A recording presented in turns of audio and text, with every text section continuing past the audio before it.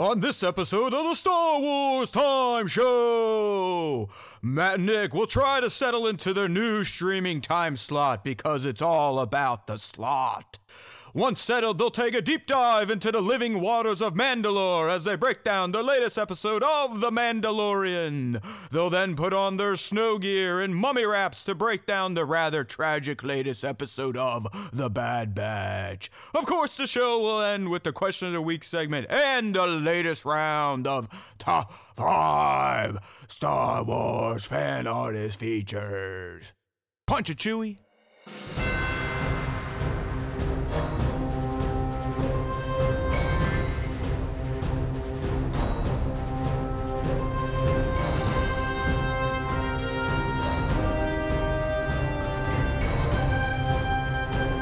Our defensive line, though, basically, like that. Hey, now, everybody! Sorry, Nick. Nick and I were talking Saints, and he's dropping down valid points, but I just realized our dumb faces have been on the screen for the past 30 seconds. Oh, Intro's wait, we have over. A show to do. It's time to start. You should be able to hear now SW Props, Sir Dork, 1/6 Shooter, Dr. Awesome, Nova Toymation, Johnny, Bat. They're all here, the regulars. How you liking me on my new camera, everybody? Look at that. It's not 4K because I didn't want to wear makeup. I don't want you to see the blemishes on my face, but I took the Sir Dork recommendation, going with the Elgato Facecam 60. That's what I'm talking about. Woo! Hey, look who's back, and look what time it is. I'm not gonna lie.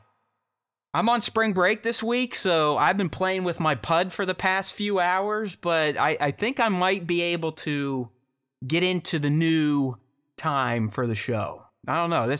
I don't think it's gonna be as bad as I thought the shift would be. I'll get some of my Tuesday back to do real life. And then, kind of early evening, Nick and I can talk Star Wars. And then when we're done, I can just kind of roll into nighttime with the kid and the wife. So we're here. If you're new here, there's a good chance there are plenty of new people because we're actually doing the live stream on the East Coast at a time when most people aren't still at work. So you never know. Now it's just rush hour. They're getting their kids and all that fun stuff. But we're here. We got a new time. Nick is back. We're ready to rock. Knowing that I changed hardware, Nick, there's a good chance the stream will probably blow up. I can already see it. It'll just explode. No, dude, I can already see it. I'm like getting clipped left and right. It's like, fuck me for trying. But hey, here we are. I finally upgraded my old Logitech, and it at least looks better when I'm staring at the cam. Like my bald doesn't reflect the light as harshly, like my bald spots. And I do feel like I'm moving a little more smoothly through your frame rates, if you know what I'm talking about. But hey, we're here. We got a new time. With the new time, we're going to try to keep things a little bit more on target. Stay on target. Stay on target.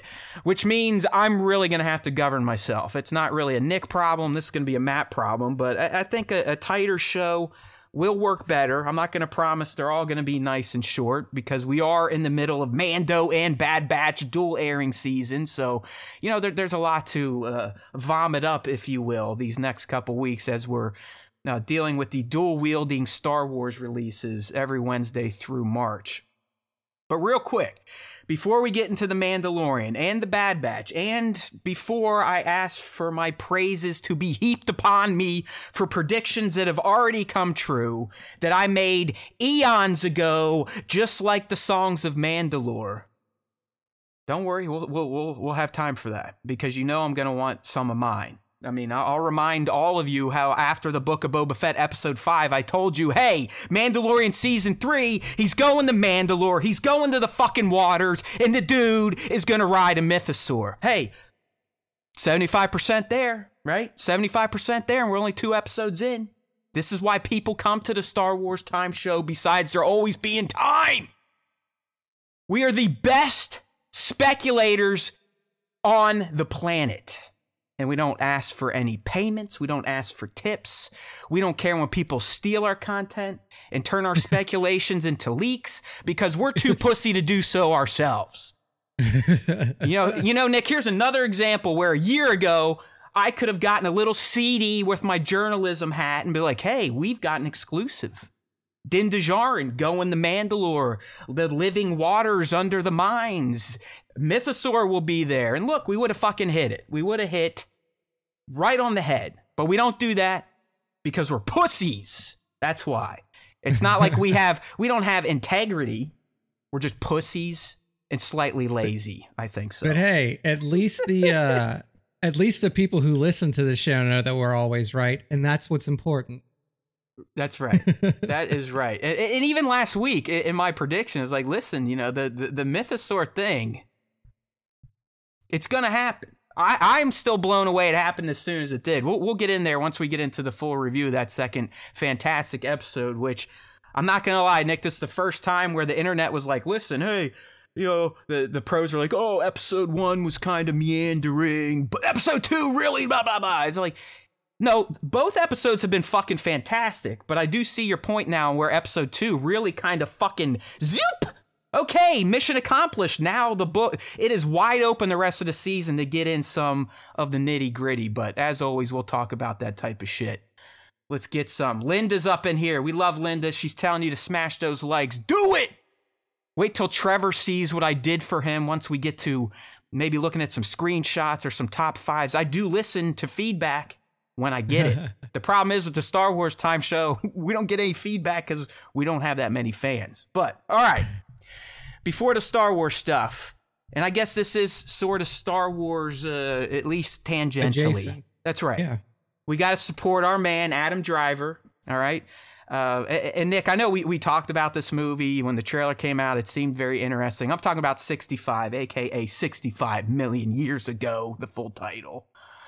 You know, a dude from a different planet crash lands on Earth during the time of the dinosaurs, all right? And that dude just so happens to be Kylo Ren, a.k.a. Ben Solo.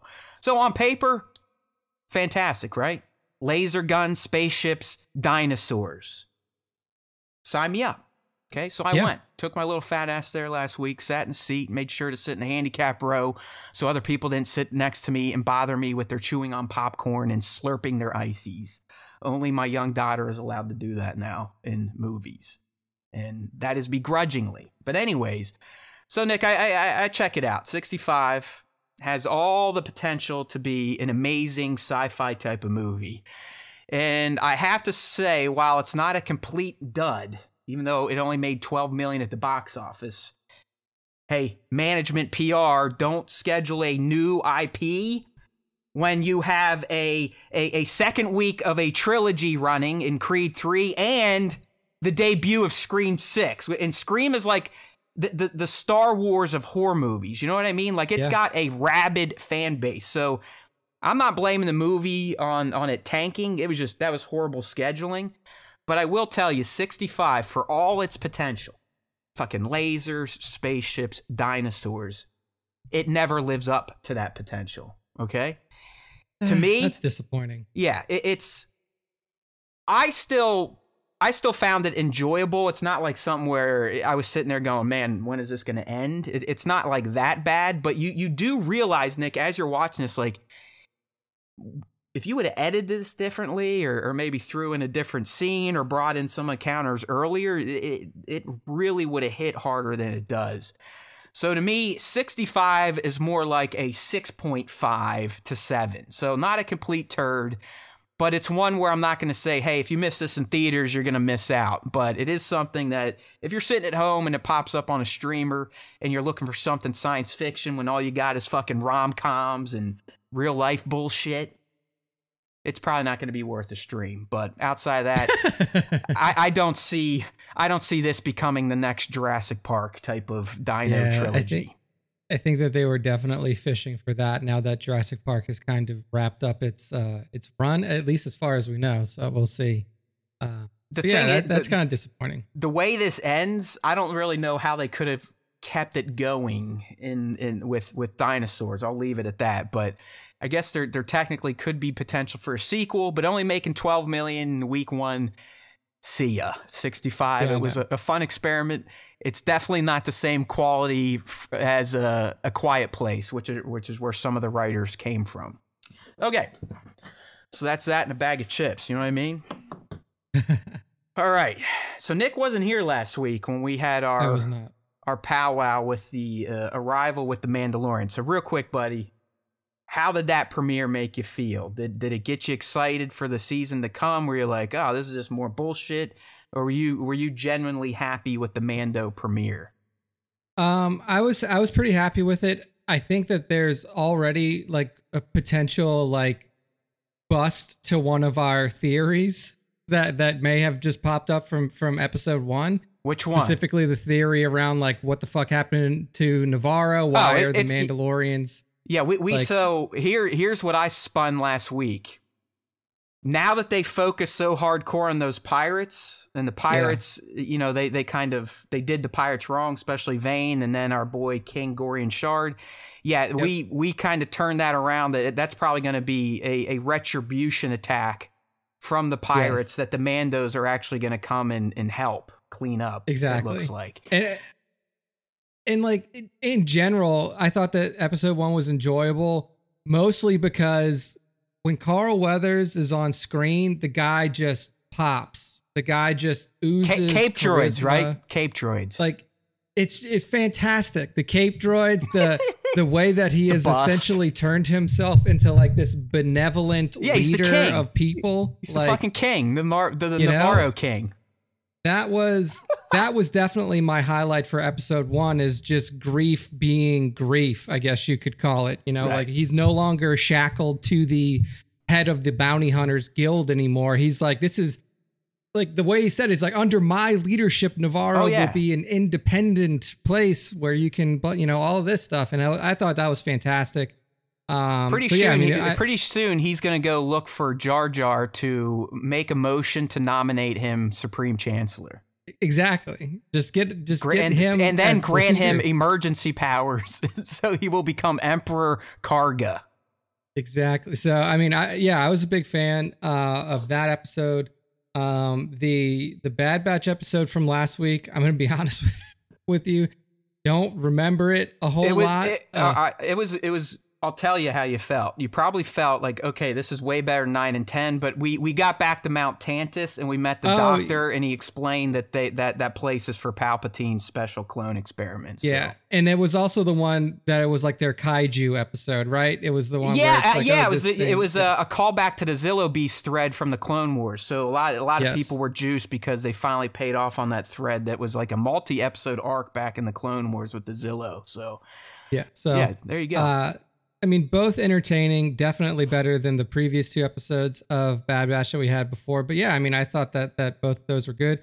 And then, I mean, these episodes, I do think that this weekly or the last week's best batch of episodes were better than the 2 previous. So real quick before you review episode 2 of Mando, and I kind of put this out there last week, and now it has been revealed as real. So take it for what it is. But you know how we've heard in the past that in Skeleton Crew, pirates are kind of going to be the impetus for Jude and the kids to get lost. Yeah. Pirates trying to get into the school. Jude's a teacher. Kids go to school. I kind of put forward, and it's now been more or less confirmed from MSW and Bespin, that Vane and King Gorian Shard are going to be the pirates of Skeleton Crew. So there's a good chance we got our introduction to them early in Mando, which you know, they've been telling us all along that this is kind of how things are going to play out. It is going to be MCU-like, as we've seen throughout the first 2 seasons of Mando and book itself. Yeah, I mean, converging storylines is kind of what they teased for us once the Mandoverse started. So I think it's good to see that we're finally starting to get to that point of like kind of all these disparate pieces. And they were cool. I mean, those pirates, I mean, Gorian with he's growing moss on his face. Vane stood out as like, you know, kind of a main antagonist. Gorian definitely reminded me of the alien from Galaxy Quest, like the bad guy from Galaxy Quest, if you remember. Yeah, a lot of people were talking Pirates of the Caribbean too. Is that Davy Jones or one of them? Davy has Jones, like, Davy Jones. Green on his face. So yeah, I think they're going to be the bad guys. But let's get into it, man. Mandalorian S3E2, The Mines of Mandalore. Holy shit! Like, go ahead, Nick. Run, because I'm sure it's a bit more fresh for you. Yeah, no, I mean, I thought this was a fantastic episode. Kind of like you teased, though, before we got into it. It is very surprising to see that they essentially just jumped right into this.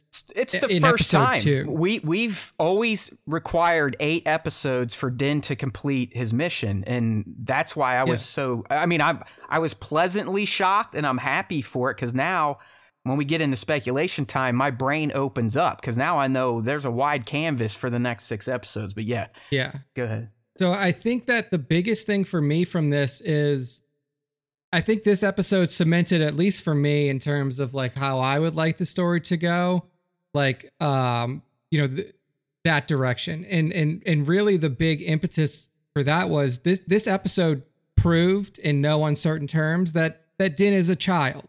Like, Din is... Oh, you've been validated. You've been validated in your Din the Bunker Boy and Din the Kool-Aid Drinker critiques from the past. 100%. I mean, go ahead. I know where you're going. Yeah. I mean, it's not even just that. It's like, it's literally Bo-Katan, like when she was talking to him when he first landed, or like when, he gets to the castle, and then when she comes back, like explaining to him, like, this is what children do. Like, what the journey that you've been told to go on is what we would do as children. And this was like your introduction into like Mandalorian society, and like having to explain to him, like, there is no magic here. Like, he literally believes that magic is real. He's like, oh, well, these waters are magical. Like, she told me that they're magic water, and if I walk in them, then magic will happen. And she literally had to walk him through like a child. Like, there's no poison, there's no curse, there's no, like, what happened to the planet was it was destroyed and glassed by the Empire. That's why we're not going back. We're not going back because it is a poisonous place to be. You've been told a children's tale and you've believed it your whole life. And not only through like the words, but through the actions. Like, you see, like, he's fumbling and bumbling his way through the mines and gets captured eventually, which, like, the capturing part of it was like, it was a trap. So I can't really blame that on like him. He got trapped and that's just how it went. But like, Bo-Katan comes in there and just like walks through it like she's walking through Candyland. She's like, are you, and then frees him. So to me, like, I know that everybody thinks that this is the lead up to like, Din's going to ride the Mythosaur. Din's going to be the one to blah, blah, blah, blah, blah.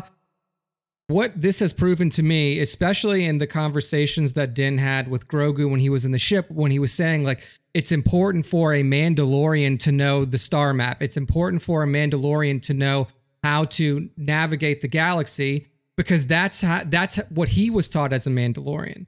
That's like the Mandalorian life that he raised in was one of nomadic being. Whereas the life that Bo-Katan wants for Mandalorians wouldn't require you to do that. You don't need to know the star map. You want to know why? Because we are living together again on our home planet, rebuilding our society and building our strength up again. So to me, this episode was proof point positive that it should be Bo-Katan who is the one holding this mantle properly this time. It should be her that is riding the Mythosaur, not Din. It should be her that is holding the Darksaber or doing whatever they do with it, not Din, because Din's desire is not to lead. Like, Din's desire isn't to, bring back a Mandalorian way. Could you argue that without Din, Bo doesn't realize her true potential? I mean, Bo herself has now seen the Mythosaur, so even now she has to start believing in some of the legends, and she was very anti that shit, like you said, like, oh yeah, that's for kids, you're an idiot. I came here as a big show for the commoner dopes, for us royals to do it. So could you argue that, I'm with you, Bo-Katan is much more functional as a Mandalorian than Din Djarin. Like, it's not even close. I mean, I had it as a ha moment. It just said Bo untouched in her fights. She literally, I'm glad they let Din fight the same people that Bo did outside of the spider bot. But if you compare Din versus the Alamites and Bo versus the Alamites, it's like a noob going in and then a master. It wasn't even close. Like they were kicking the shit out of him. He's still wielding the dark saber like it's a broadsword from the 1100s. And she literally was untouched in all her fights. Looked graceful. Yeah. It looked like she wasn't even trying. So I'm with you, but I still think them together, it's like Din plus Bo equals the new Mandalore. I disagree because I don't think that they should end up together. I don't think that Bo I'm not saying they're like going to have sex and babies, but I think I think Din's openness to mythology with Bo's just everything Bo. Yeah. They are the best of both factions at this point, the Kool-Aids and the Standards. And together they make a functional Mandalorian, not apart. I go back to like the kid thing because that's what kids do to their parents. Like kids, like when you take your kid somewhere where you've been 1,000 times, but it's the first time that they walk in, you get to relive that experience through the eyes of a child again. And that's kind of what's happening right now with Bo and Din, is that like Bo is like, yeah, I've been here. I know the kid stories and stuff like that, but like going through and then like, obviously seeing the mythosaur and then like reliving like those child experiences that she had through Din. I think that's where the value is coming from. Like she is looking at things through a very jaded lens right now because she has to. She has no other way of looking at it from her experience and from her history. I'm saying more he is going to reawaken her, which has already happened, to the Mandalorian mythology. She was very anti. That's all bullshit. All bullshit. And now herself has seen the beast re-risen. So I do think that is going to change her tune a bit. In fact, when we get into predicting episode 3, I think we already get to those scenes where Bo and Din are back at the cave with the armor, and that's the fucking meat that has me super excited to see. Now that Bo has kind of seen the light, if you will, in terms of, all right, the children and their stories may not be so wacky, at least the legends to the stories. I still think they're wacky in the way they choose to live today, to the creed, but I think Bo will be slightly changed after episode 2 and may be a bit more open to not hardcore creed, but maybe I should pay a bit more attention to the stories from eons past. Maybe now that I've seen the mythosaur, maybe those crazy motherfuckers aren't so crazy. And I think that's gonna start the painful healing, if you will, between the children and the Bo-Katans of the Mandalorian factions. Yeah. One thing I don't want to see happen is them to lend to, or the writers to lend too much credence to the children of the Watch, because then that's actually hurting the narrative of the Mandalorian people too much. Ideally, in an ideal world, what would happen is you have the uniting of the factions again between the children of the Watch and then the standard Mandalorians that are out there in the galaxy.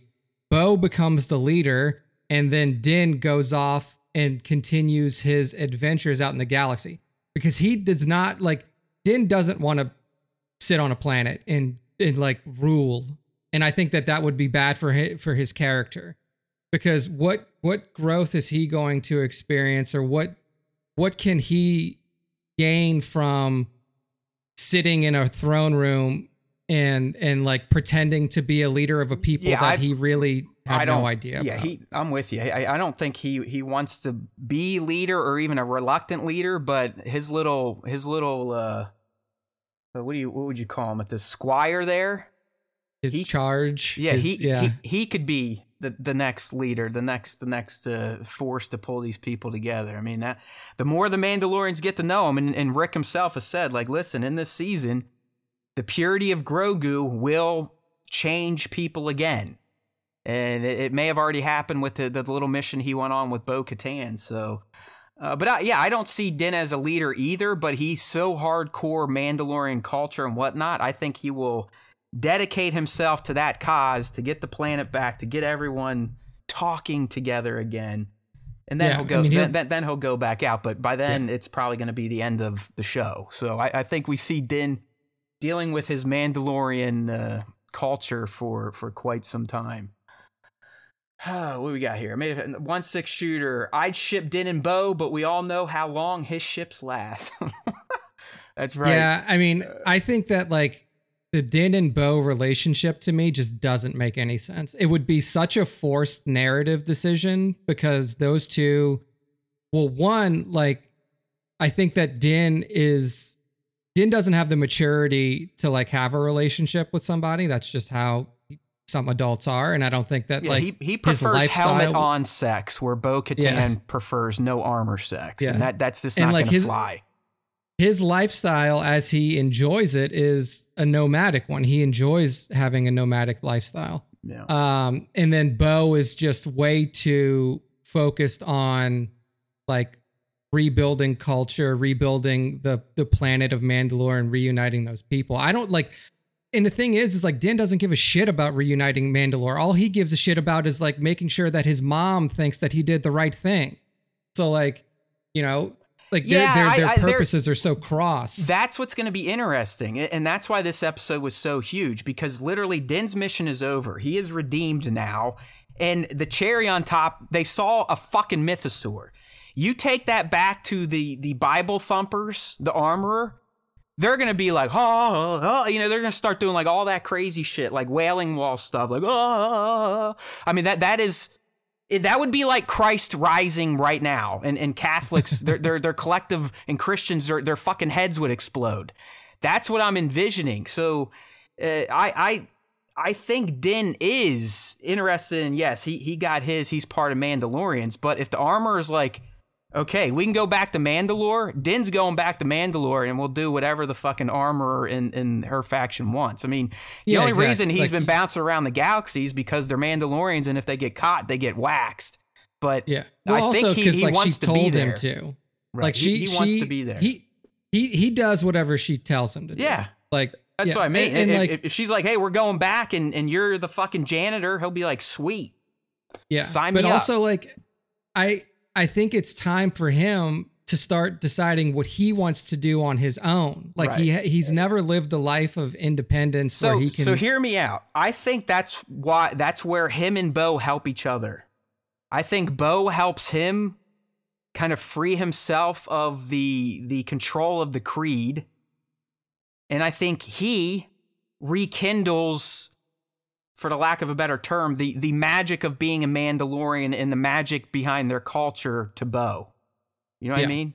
It's like they truly are a yin and a yang. And I don't really want them to get romantic, but I do want them to stay as this duo we see right now, because I dig it. I like these two together. I like them with Grogu. It's a nice little dynamic. I don't want to call it a family, but I dig the dynamic between these three. Because when they have their conversations, we get all sorts of fucking lore dumps that a geek like me loves. Like, listen to Bo talk to Din as they're walking through the blown out sectors of Sundari, which we've seen in the Clone Wars before it was blown up. I mean, that's Star Wars for me. I love that shit. And then hearing him talk about his childlike wonders of the songs of Mandalore and stuff to her, again, that just scratches those lore itches. So I would not be upset if Bo and Din stay together throughout the remaining 6 episodes, just as traveling companions. Yeah. For the rest of this season, I could definitely see them kind of like sticking by like each other's side, because you have, like you said, like they're kind of counterbalancing. In the long term, I definitely don't want to see him stay on Mandalore. I think that would be a waste of that character. Well, it would be like trying to keep Han Solo in the Resistance. I mean, that's the whole reason him and Leia, their shit fell apart, because he's Han fucking Solo, and even though he had a kid and a family and his love, he could not take himself from that scoundrel life. Yeah, exactly. Like Din finds his, I mean, at least as far as we've seen so far, like he finds his joy in the galaxy, and that's kind of like what he was imparting to Grogu in the ship. Like, this is how you navigate places. This is how, like, essentially like telling him like, this is how we live our life and this is what I enjoy doing. It's almost like a dad teaching a kid how to like work 100%. On a car. And look, it worked. I mean, he used his word, and I'm saying, I we'll get into it. I don't know if Nick feels like Grogu has earned himself something after episode 2. I do, even though he's not speaking, but Grogu did some things we haven't seen him do. But he is using a word, and it did pop up in season 2, but the word Badoo is a Grogu word. He said it multiple times now when Din was like, yeah, that's Kalavala or whatever, and he's like, Badoo. And when he gets in there with R5, he points and goes, Badoo. So he's talking, motherfuckers. He's talking. Another prediction correct. I'm sure Nick will disagree, but I do think Grogu, and we'll talk about during our top moments, I think he earned himself a little street cred for those that were in the Grogu better fucking do something besides be a puppet group. So we'll see what Nick says. But I guess to kind of round out the review portion of this deep dive into the Mandalorian, the Mines of Mandalore, from my perspective, I agree with a lot of stuff Nick was saying. I like the Bo and Din dynamic a bit more, but I don't see Din being a benevolent leader. I do think, as Bees Mobile Auto Detailing Bay County is saying here in our live stream chat, which, by the way, if you want to join these days, 5 p. East, youtube.com/Star Wars Time Show, that they're asking how pivotal is Grogu's role is. And Grogu is the fulcrum. Like, he is going to be the pivot point. I can promise you, okay? I still see him becoming the next Tar Vizsla type. A Force user that also knows the Mandalorian culture and believes in the creed. That's where I'm going. I know he's a little baby that's like, blah, blah, blah, blah, blah. That's what I'm sticking with. So I do think Grogu is super pivotal. But back to the episode, I just love that they fucking took the scab of the mission and ripped it right off. All right, it's done. And like I said, we now know over the next 6 episodes, we don't have to worry about the fucking mission to Mandalore to bathe himself. Not that I thought that was a shitty mission. It was actually fucking great. We got live action Mandalore, the Alamites seeing the city. It was a fantastic episode. But now that that's out of the way, Nick, like we've been saying, we can get right into the Mandalorian reconciliation, which is probably going to lead to some Imperial entanglements, which is going to lead to them hopefully banding together and fighting back against the Empire, which also opens up avenue to get into the Pershing and the New Republic storylines now. That's getting Din's mission out of the way opens up this season so much to big narrative like tent poles. Okay, we're gonna have the Mando v Mando stuff, which is probably gonna kick in the gear tomorrow. Hopefully we get the reconciliation. Hopefully, and then we should get some of the Pershing on Coruscant and Captain Teva stuff. What's going on in the galaxy at large with the Empire and the weird stuff they've been hearing, the cloning on Navarro type of shit. So that I was kind of blown away that for the first time in The Mandalorian, they just got right to it. Fuck drawing out the mission. Fuck going to all these planets and doing fetch quests. You know, when I knew he was going to Tatooine, I was like, okay, fine, we'll get to see Peli, but fuck, another Tatooine episode? Perfect. He just shows up, asks some questions, picks up a droid, get the fuck out of there. Peli, as always, steals the show, so we get that crack. And then he's literally, hey, I'm on Mandalore. Hey, there's a droid. I'm caught. Go save me. There's a mythosaur. I mean, come on. I was expecting this shit to be late season type of deals. To get it now, I love that, but mostly for the fact that the episode now is wide open to really dive into the nitty gritty of Mandalorian culture, the civil war that kind of it wasn't necessarily the last civil war. They had tons of civil wars, but the one that truly split them seems to be the Children of the Watch versus not Children of the Watch. So I think now we have a ton of time to explore that stuff. And real quick, when you weren't here last week, I finally was like, you know what, dude? We keep trying to make mountains out of molehills with the Children of the Watch. We should just literally take it for what it is. They are children of Death Watch. So instead of armor and fuck, Paz is literally a relative of the Vizslas who started Death Watch. So instead of like, you know, trying to twist our brains in the knots, like what if it's Rook casts and this and that? The armorer could very well be the kid of Rook Cass and Gar Saxon, something like that. The armorer could be a fucking Saxon. The armorer could be a Cass. It just might not be Rook.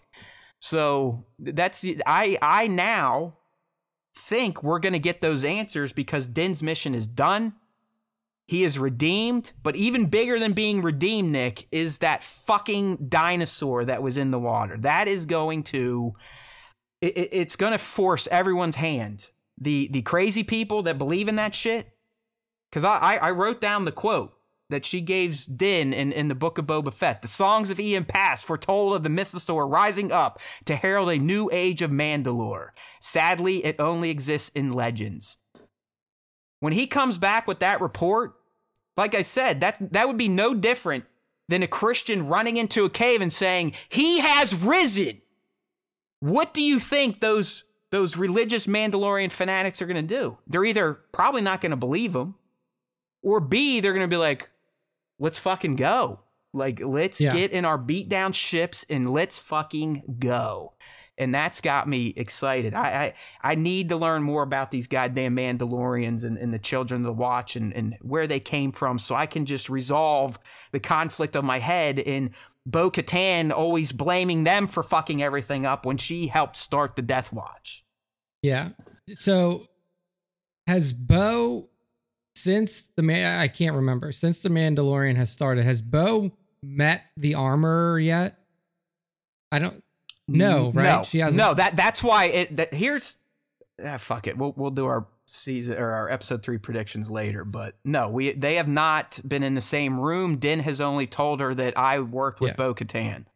Yeah, she's gonna walk in that room and be like, "What the fuck are you doing here?" Like, that's what's gonna happen. She's gonna she's gonna end up wherever fucking they go, like whatever planet they're on. Din's gonna take her to see the armor for like proof point, like I did it, because he could he needs somebody to essentially back up his story. Yeah. Because the armor is not going to, like, if he walks in by himself, be like, yeah, I stepped in the waters. Fantastic. Well, remember in episode 1, Nick, he specifically says, I will go there and I will bring proof that I bathed in. I mean, is that proof Grogu's little bin has a fucking GoPro on it? I don't know, but. Yeah, I don't know. But like, it's like he's going to bring Bo back and Bo's going to see this woman and be like, what the fuck are you doing here? Yeah, like she knows her. Yeah, almost guaranteed.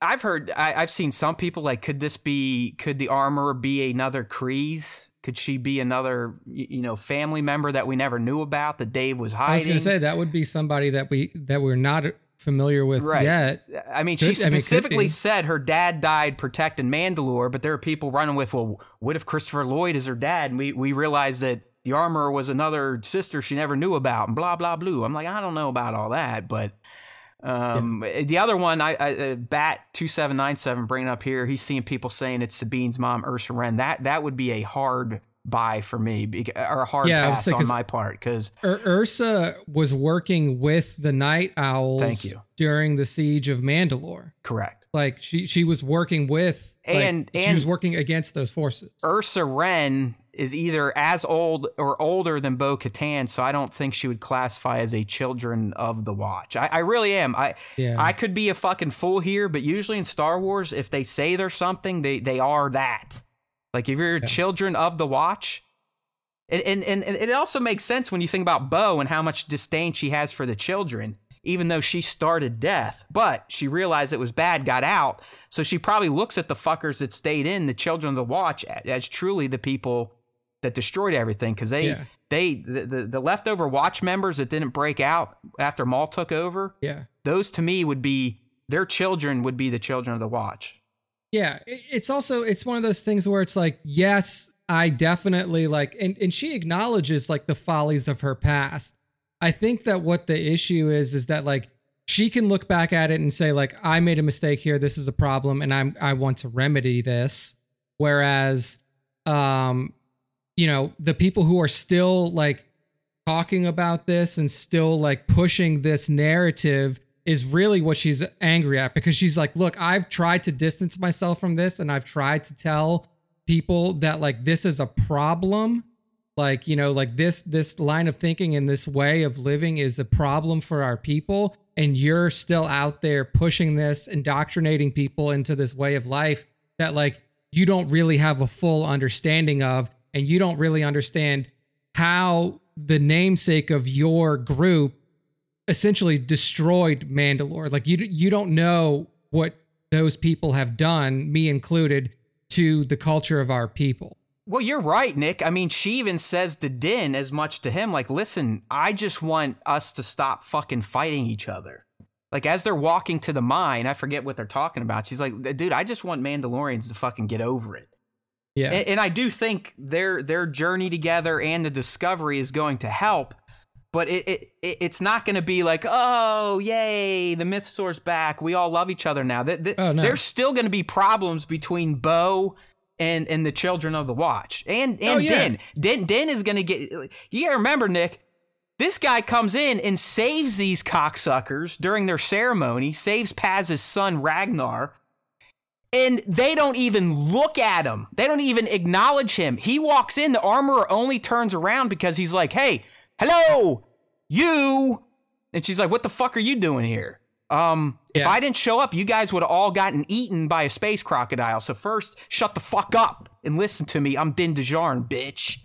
Yeah, I think what we're going to end up seeing is like this, it could go two ways. Like once they find out about the Mythosaur, it could either be a point of uniting them again. Like, oh, we like now this is the moment that our people have to come together. And I think that may be the tack that Bo takes. But I think the armor is going to be like, we have to beat her there. We have to get there. That's what I mean. We have to claim this for our own. Okay, I like that. And so you're thinking the armor is going to be like, well, fuck. Bo saw the Mythosaur. Now she really is starting to hit the legends. We gotta nip this in the bud. Okay. Yeah, I think that like because we're assuming that the armor, one, knows who Bo-Katan is, and two, wants to essentially institute creed law across all of Mandalorian culture. She's not going to like look at Bo-Katan coming in here and being like, the Mythosaur's back, I've seen it, as a moment to be like, let us reunite and join forces. Right. That's what I mean. It's going to be contentious as fuck. Even though, like I said, they're coming in saying, hey, we've seen Christ rise. You're right. I do think they still have an agenda of, yeah, we want to reclaim Mandalore, but only the way we... in our way. Yeah. They're like the fucking, the MAGA wing of Mandalorians, right? The Children Pretty of the much. Watch. Yeah, little. Yeah, I mean, like they want Mandalorians back, but only if it's their way. Not, let's reunite, let's rebuild the culture, and then go from there. It's like, no, we want to reinstitute if you want to live here and be a Mandalorian, you have to adhere to the creed, and none of us are taking our fucking helmets off ever again and shit like that. Yeah. So, all right. I mean, I can't wait for tomorrow. I mean, I got the day off, so hopefully I'll sleep at least till 6 a.m. and then piss away a day off. But at least I won't have the pressure of work and all the other shit. But I am down because I'm just. My brain is in overdrive wondering where we go now that this main mission is done. And that's why I love that second episode so much. It's like, all right, Din's mission, fuck off. Now everyone is bitching about him getting 2 or 3 episodes in Book of Boba Fett. See what that allowed to happen? We didn't have to fucking waste 4 or 5 episodes to have him take his little communion bath. We're here.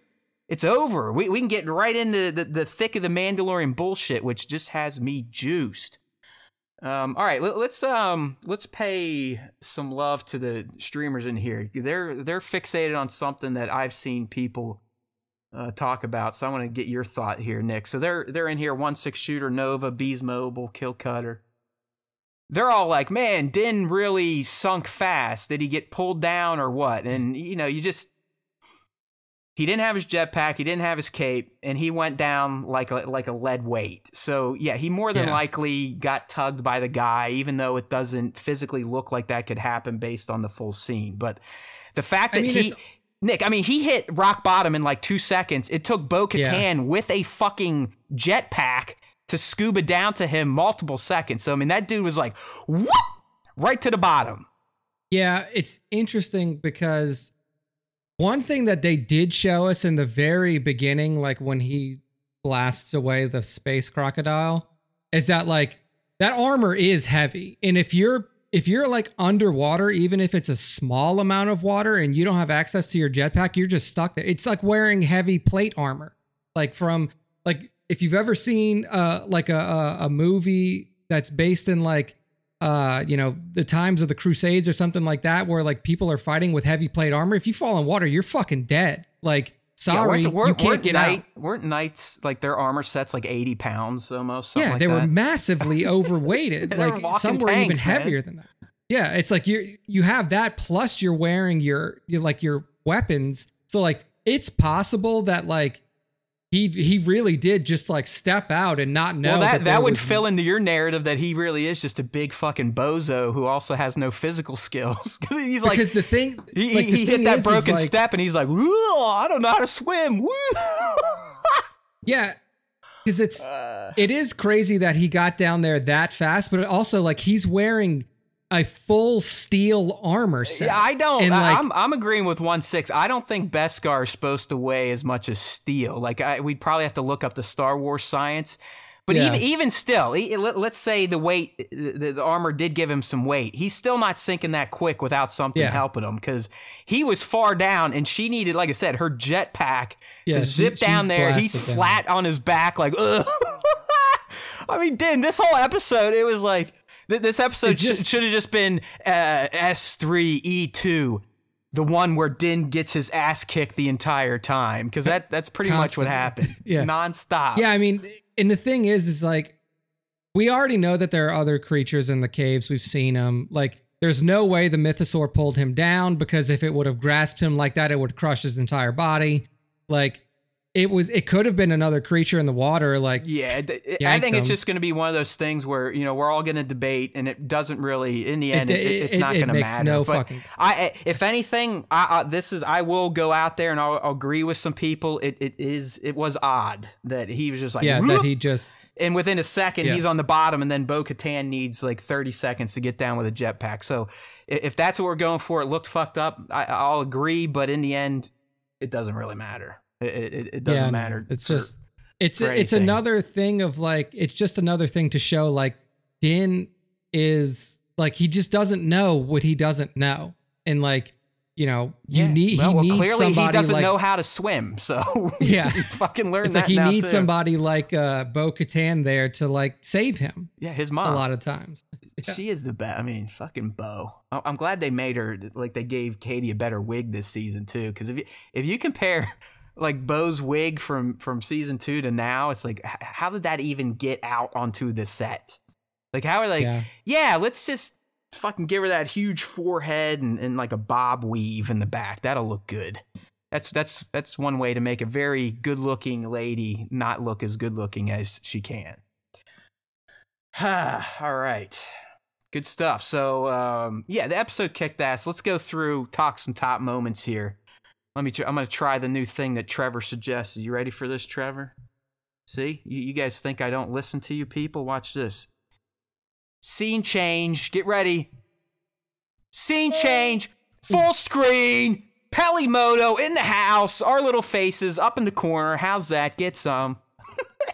All right, so first top moment here, my friend. If Pelimoto is in an episode of Star Wars, she's always going to make the top moment list for me, and that was no different with the arrival of Peli in S3E2. My God, is she fantastic. I mean, what is there not to say about her? She's the fastest talking, deal-making motherfucker on Tatooine.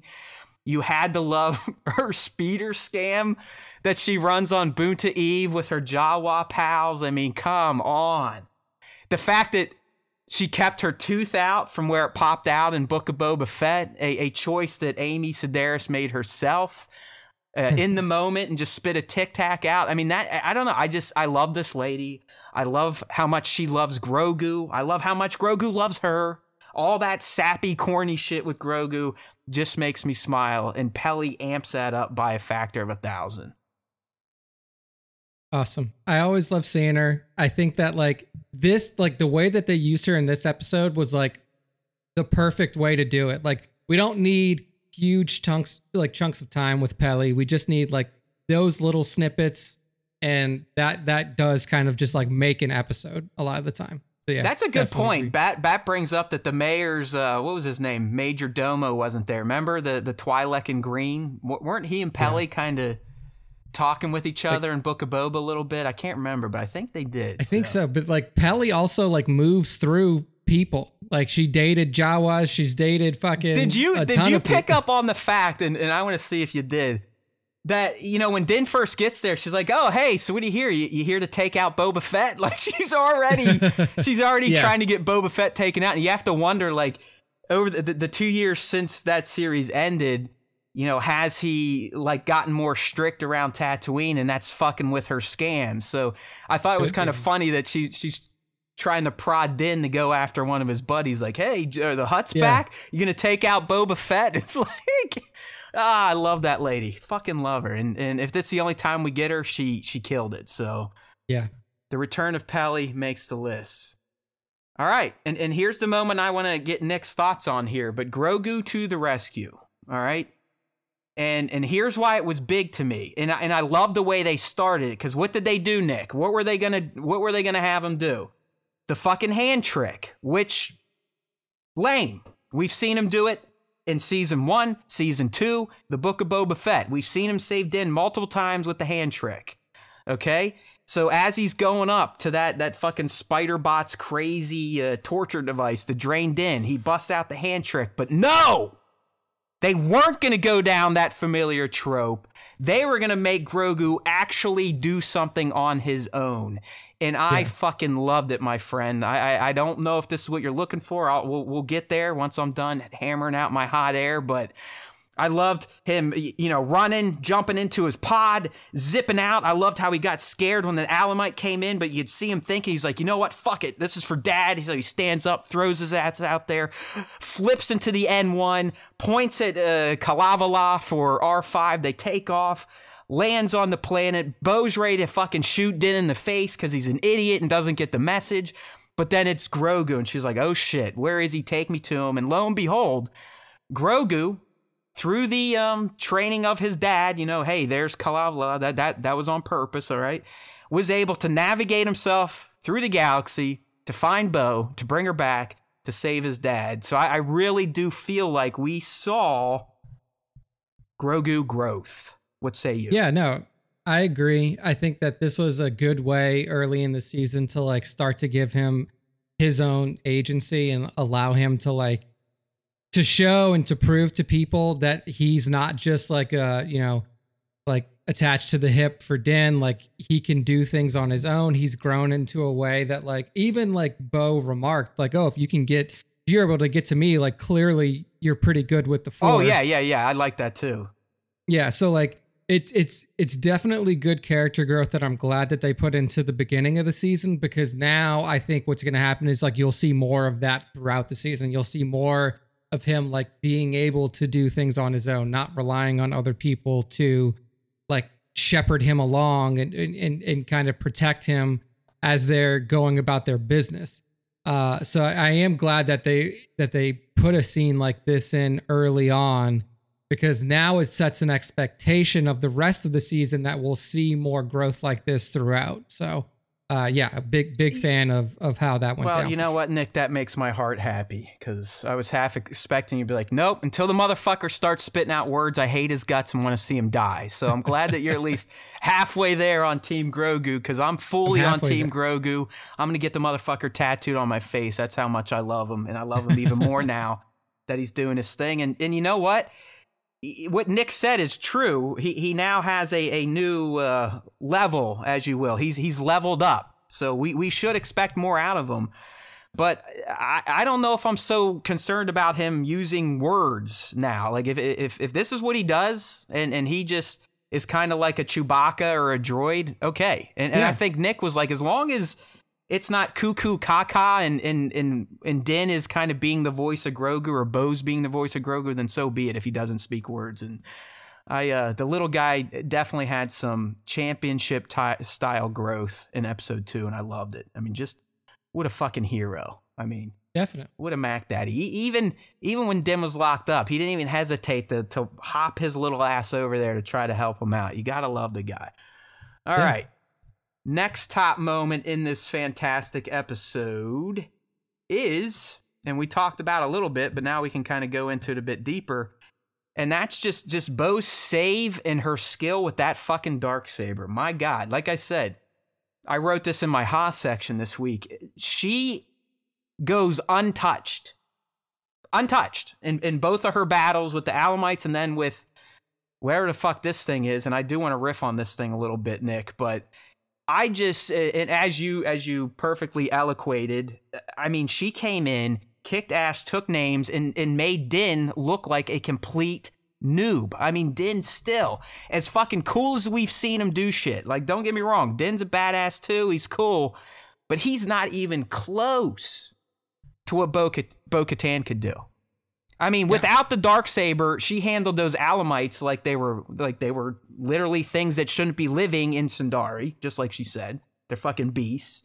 And then once she got the Darksaber, this fucking, what I'm calling it is the progeny of a human eye, a Dianoga, and General Grievous. Like, if those three things had sex, that is what would come out.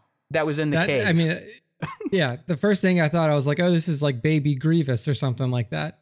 And it was like I said before, it's proof that like the Mandalorian people aren't going to unite under somebody like Din, who's like, who can't hold his own, who can't, like, literally a quest given to him by his, cult leader. He failed. Like, he technically failed it. If it weren't for Grogu, he's done. And Bo. Yeah, he's toast. All of his blood is drained, and he's a husk of a person sitting in armor under the fucking ground of Mandalore.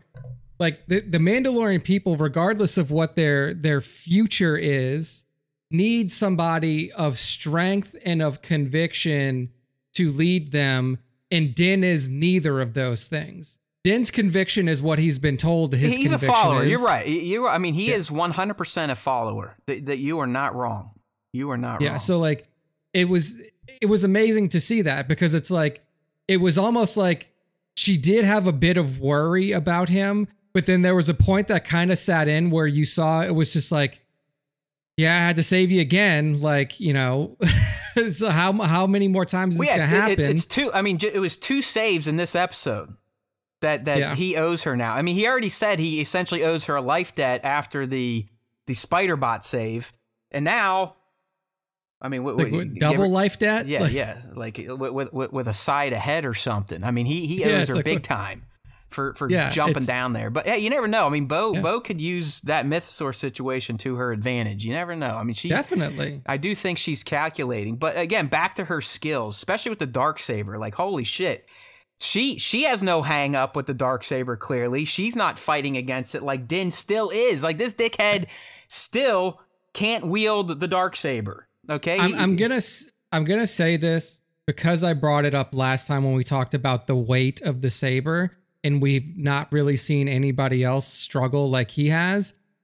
I think now what it is like and it goes back to cult mentality. When somebody tells you something your entire life, like when you've been taught over and over again, it's been pounded into your head over and over again that like you can't do this unless you meet this condition. Like, I think what it is, it's a mental block. Like he's been told so many times that like you aren't worthy to do this, you can't do this, you can't wield this. It's not a physical thing. It's the armor in his head telling him that he's not worthy and that he can't do it. I mean, I think you're on to something, because really, and I remember when you first, or we talked about him with the heavy Darksaber, you were ready to light him on fire. And, people pointed out in Rebels, Sabine also had to have Kanan teach her how to wield it because she was fighting against it. But yeah, I think that you're on to something. And I'm someone that I I think I've completely fucked up my own health at point in time because of how I think. Like I really think sometimes I can make myself feel like the way I think I feel, even though I don't feel that way, if that makes sense. Yeah. I'm with you there. But boy, I mean, that's as gracefully as I've seen that thing wielded. It does look like it belongs to her. It looks very natural on her. The way she takes down that spider bot, like I said, untouched. I mean, she's, dodge, parry, slide under it, slice it in half, stab it in its eye for good measure. I mean, it was awesome to see. All right, so real quick, if you'll indulge me, Nick. What the fuck was that thing? Was that something the Empire left behind? Because it clearly was built to control Mandalorians in their armor. Or was it something that someone else built who's been living under there that we haven't met yet and we returned to this? Or was it just a one-off cool fucking looking Star Wars monster? Yeah, it's such a hard thing to try to parse here. I mean, to me, it's a singular eye that has consciousness still. Yeah, so it's like it could have came from something bigger, right? Like almost like how Grievous's meat sack was stuffed inside a cybernetic body, and that's kind of what this.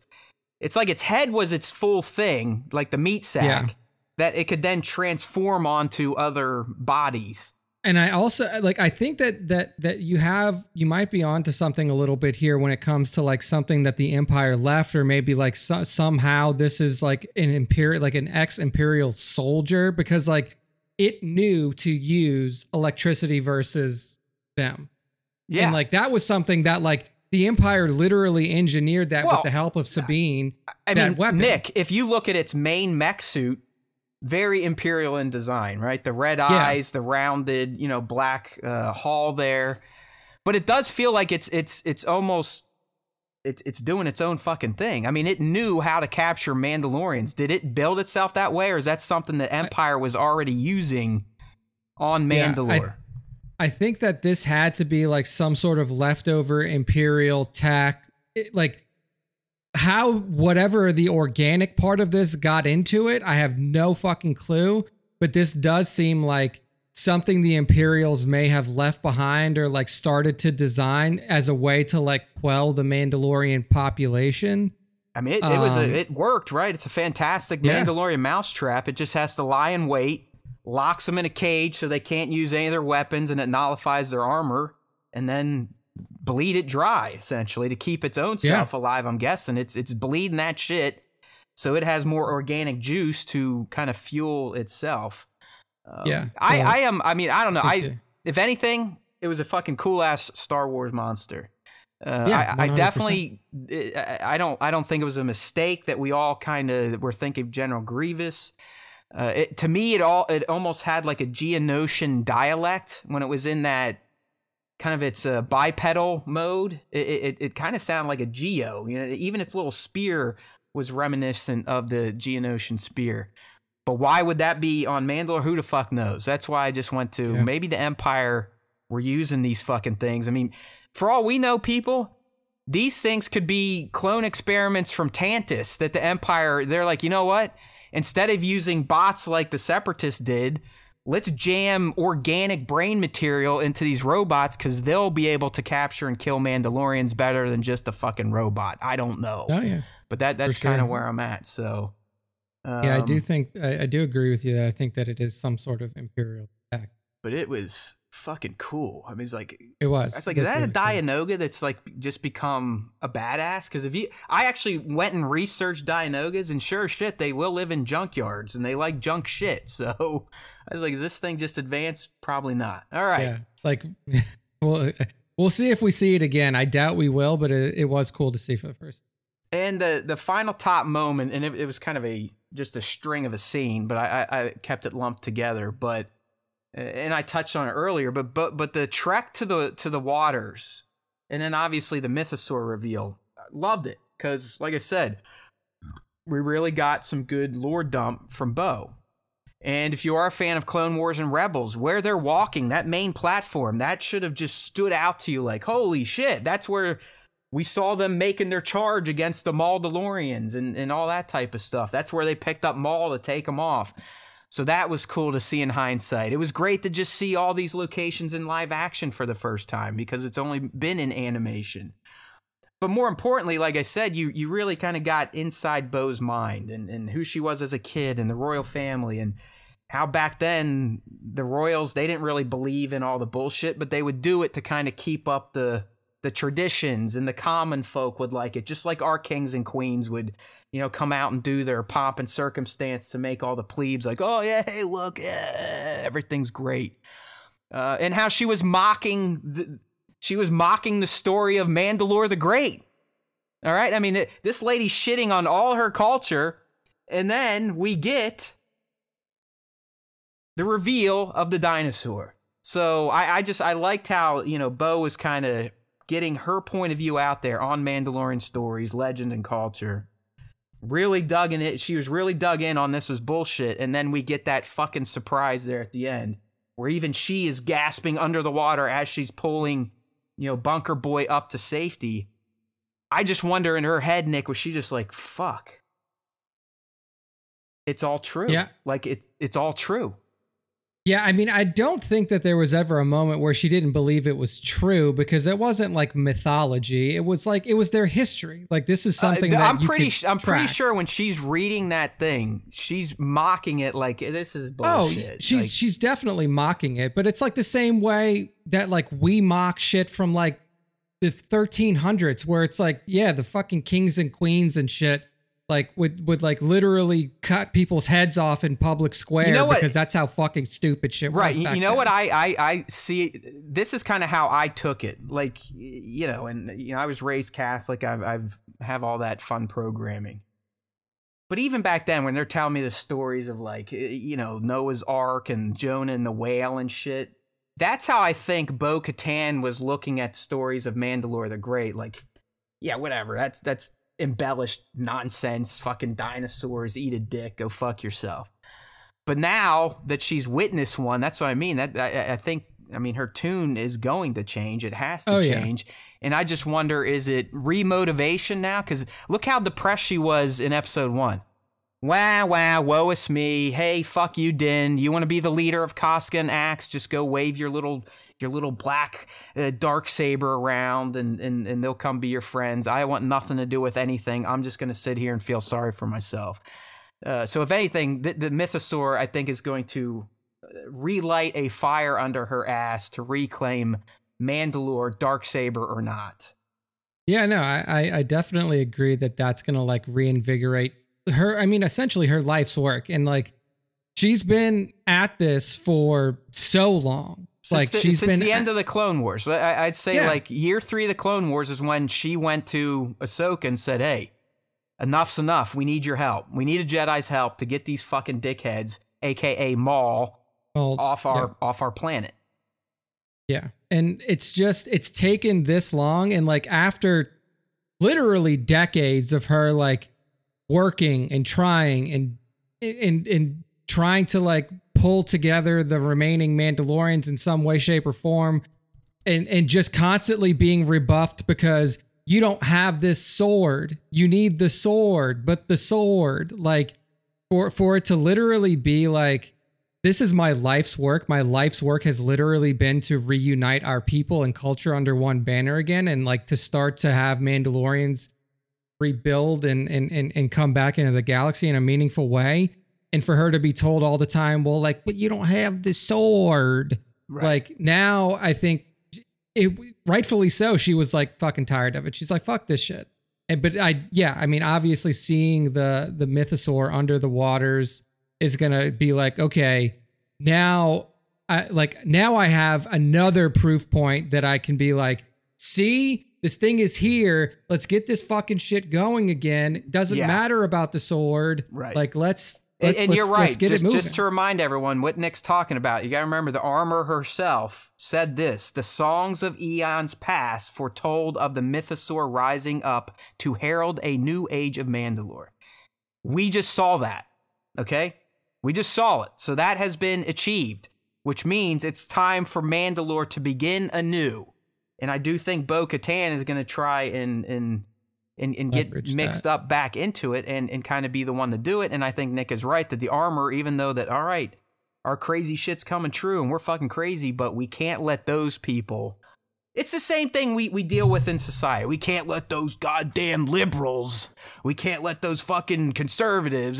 That's what I see between these two factions, where they're so fucked up at this point that they literally can't realize that they're the same culture. They're working towards the same goal. They just have different backgrounds, different ideas on how that should be achieved. Yeah. Yeah. So it is a huge moment. And I still stick to my guns about like, just get rid of the sword. Okay. I was going to ask, was that you or Trevor? It was you. You're saying, let's just fucking break this thing. And one of my, rid of it. One of my wants was I was with you. You were smarter and just said, fucking destroy the sword, which makes sense. I was kind of like, let's get a new understanding of the Mandalorian culture and the Darksaber to where it's not the, if you don't have this, you can't do shit type of litmus test. I mean, whether you destroy it or whether you decide to retire it, either way. But like, I think that the sword itself, the Darksaber itself, has been nothing but a hindrance to the furthering of the Mandalorian people after the death of Tar Vizsla. Yep. Like, it's only caused trouble, strife, and hardship, where the talisman of your people should do the exact opposite. That's a great point. Be like, that's right. Like, it'd be like us worshiping nuclear bombs. Like, hey, whoever's got the nuke. Well, I guess that is true. Whoever's got the nuke usually is in power, but what the nukes demand the power. Nukes just but it's destroy. Unhealthy. Yeah, it's unhealthy, and all it does, because it puts you in a mindset of the Sith. Like, if you think about how the Sith function, they function as like, kill the master to become the master. And if you're using this, like, this sword here, if I have this sword, I'm the master. All you're doing is just giving people motivation to kill you. Exactly. And to like overthrow you for their own selfish reasons. I mean, again, the guy's making great points. Just look what happened immediately in Book of Boba Fett when another Mandalorian saw that Din had the Darksaber. Challenge, right? Paz is like, challenge, motherfucker. It's my saber, my great whatever Vizsla is the one that stole it from the Jedi. Did anyone ever think about that? Maybe the fact that they stole it from the Jedi Temple is why it's all fucking cursed and has brought nothing but shit to these people, right? Didn't he steal it? I mean, wasn't the Darksaber stolen from the Jedi at some point in time? I'm not 100. I thought he forged it, but I could be. I don't know. I don't want to say Tar stole it, but I believe at some point in time they jacked it from either the temple or another Jedi stronghold. I mean, it wouldn't surprise me if it did go down in some fucking crazy way like that. Either way, next looking at, we'll move into the Easter eggs and references breakdown because we got a few good ones in here. Plus, it was stolen. Okay. The weapon was kept in the Jedi Temple after Vizsla's passing, but members of the house stole the saber. Okay, well there you go. So it wasn't. I'm sorry, Tar. It wasn't Tar. But literally, the Jedi are like, you know what? He was pretty special. We want to go ahead and keep his blade in our archives. And as Nick's saying, one of the houses on Mando are like, nope, fuck you. Let's go. We're gonna steal it back, and we're gonna make this the crux of our whole society. And then as soon as you do that, your society crumbles. Yeah, Linda's got the other quote, the one I haven't brought up, but Armor did also say, it is said that one warrior will defeat 20 and the multitude will fall before him. So I don't think Din has really defeated anyone with it yet. I mean, those two droids on Book of Boba Fett, but even then it was like a hack job. And I believe the Rancor truly got the kills, so... Who knows? But shifting gears here, we're going to go through some of the Easter eggs references, and I think we've talked about the Mandalorian mythology at this point, but just in case, we'll reiterate if need be. All right, so first up, Nick, in our Easter eggs and breakdowns, our lovely Pelly makes the list again, but mostly because she gave us a great reference to Boonta Eve. I love the opening where you see, like, even on the streets during Boonta Eve, they've got like speeder races going on. Pelly obviously has her scam going because, as she says, hey, everyone's fucking getting hammered during Boonta Eve, so let's steal their speeder parts and then resell them back to them. So, yeah, we're talking it for the boon to eavesdrop, but anytime I have a chance to gush about Pelly, I seem to take advantage of it. She is not done yet, though, because she also said, hey, look at you, moving like a Lurman. If you remember, the Lurman are like these little... They're like a monkey-looking race that show up in the Clone Wars, and they do. They're very good at jumping around, flipping around, doing kind of the Yoda species-style acrobats. So that was a nice little reference to the... They look like Rafiki from Lion King. There you go. Those of you who don't. All right, up next, live-action Mandalore, okay? You know, we've seen it in the cartoons. Now we get to see it for real. You know, last week, Trevor and I were talking about how the first episode really felt like it was hard to tell when they were in the volume. And I still think episode 2 looked great. It didn't look as cheap as some scenes in Kenobi, but live action Mandalore, you could definitely tell, I think, that they had those LED screens in the back kind of bringing up the skyline. But I did like the practicality of the glass and all the bullshit on the planet. It is neat to see a glass planet in live action and why that moniker kind of came to be. I mean, even in Halo, they would talk about glass and planets. So yeah, it looks fucking rad, even though it's a wasteland that at least has breathable air, right? At least they got the breathable air. At least it looks cool. Yeah. But the thing plus is, sand. Right. These motherfuckers, they had to live in domes even before the Empire blew the shit up because they fucked up their planet so bad from fighting. So don't feel too bad for Mandalorians. They've got some problems.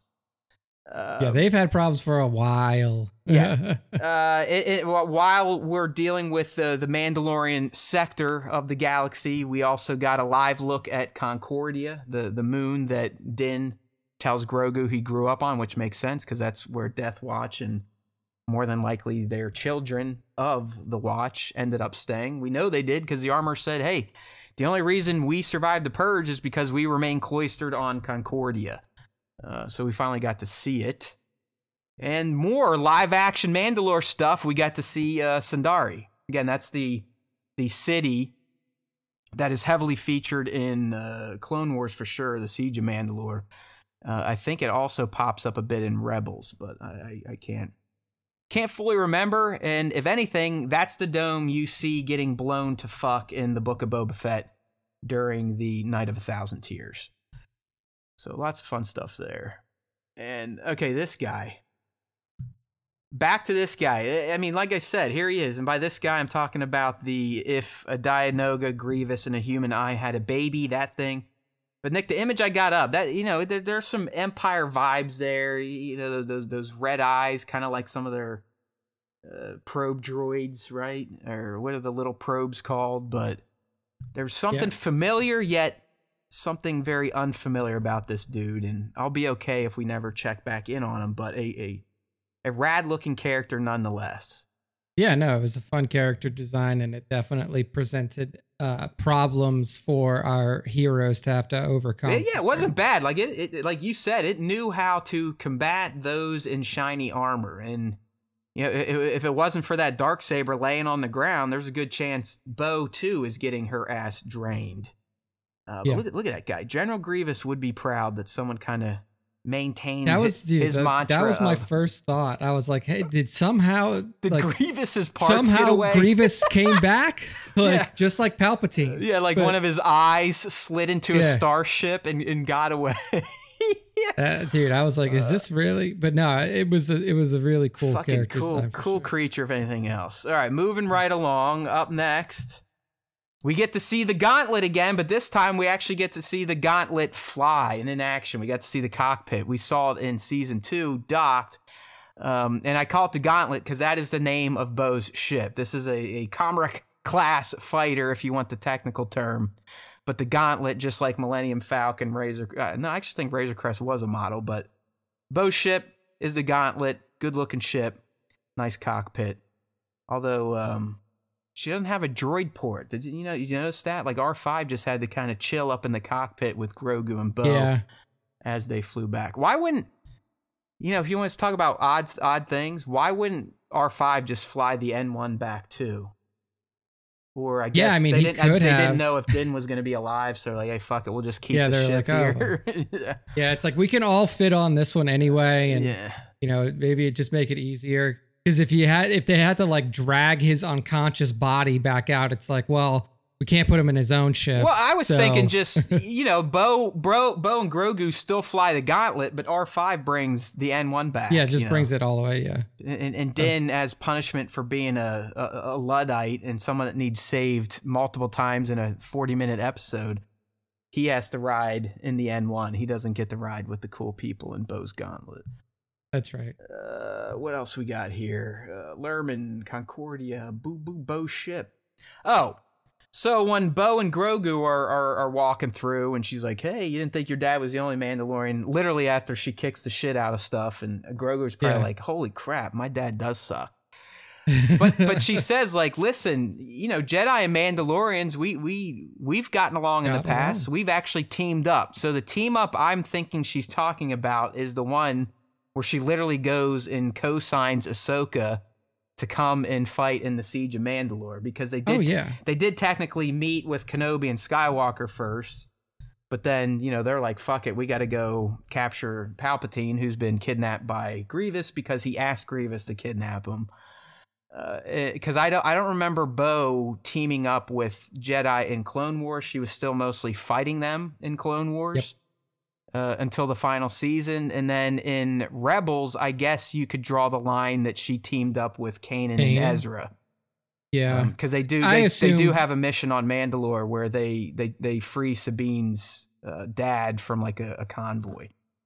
Yeah, I definitely think she is talking about Ahsoka in the Siege of Mandalore for sure. Yeah, like, me too. I saw some dummy sites out there that break down content. They're like, yeah, she's talking about Obi-Wan Kenobi. I was like, Obi-Wan Kenobi kind of hated her. They fought each other. I mean, Bo-Katan is ultimately somewhat responsible for the death of Kenobi's lover, Satine. Yeah. So they didn't really ever team up. It was always very combative between Kenobi and Bo. So yeah, it's Ahsoka. If Nick agrees, then I'm fucking right. So everyone shut up. Yeah, pretty sure.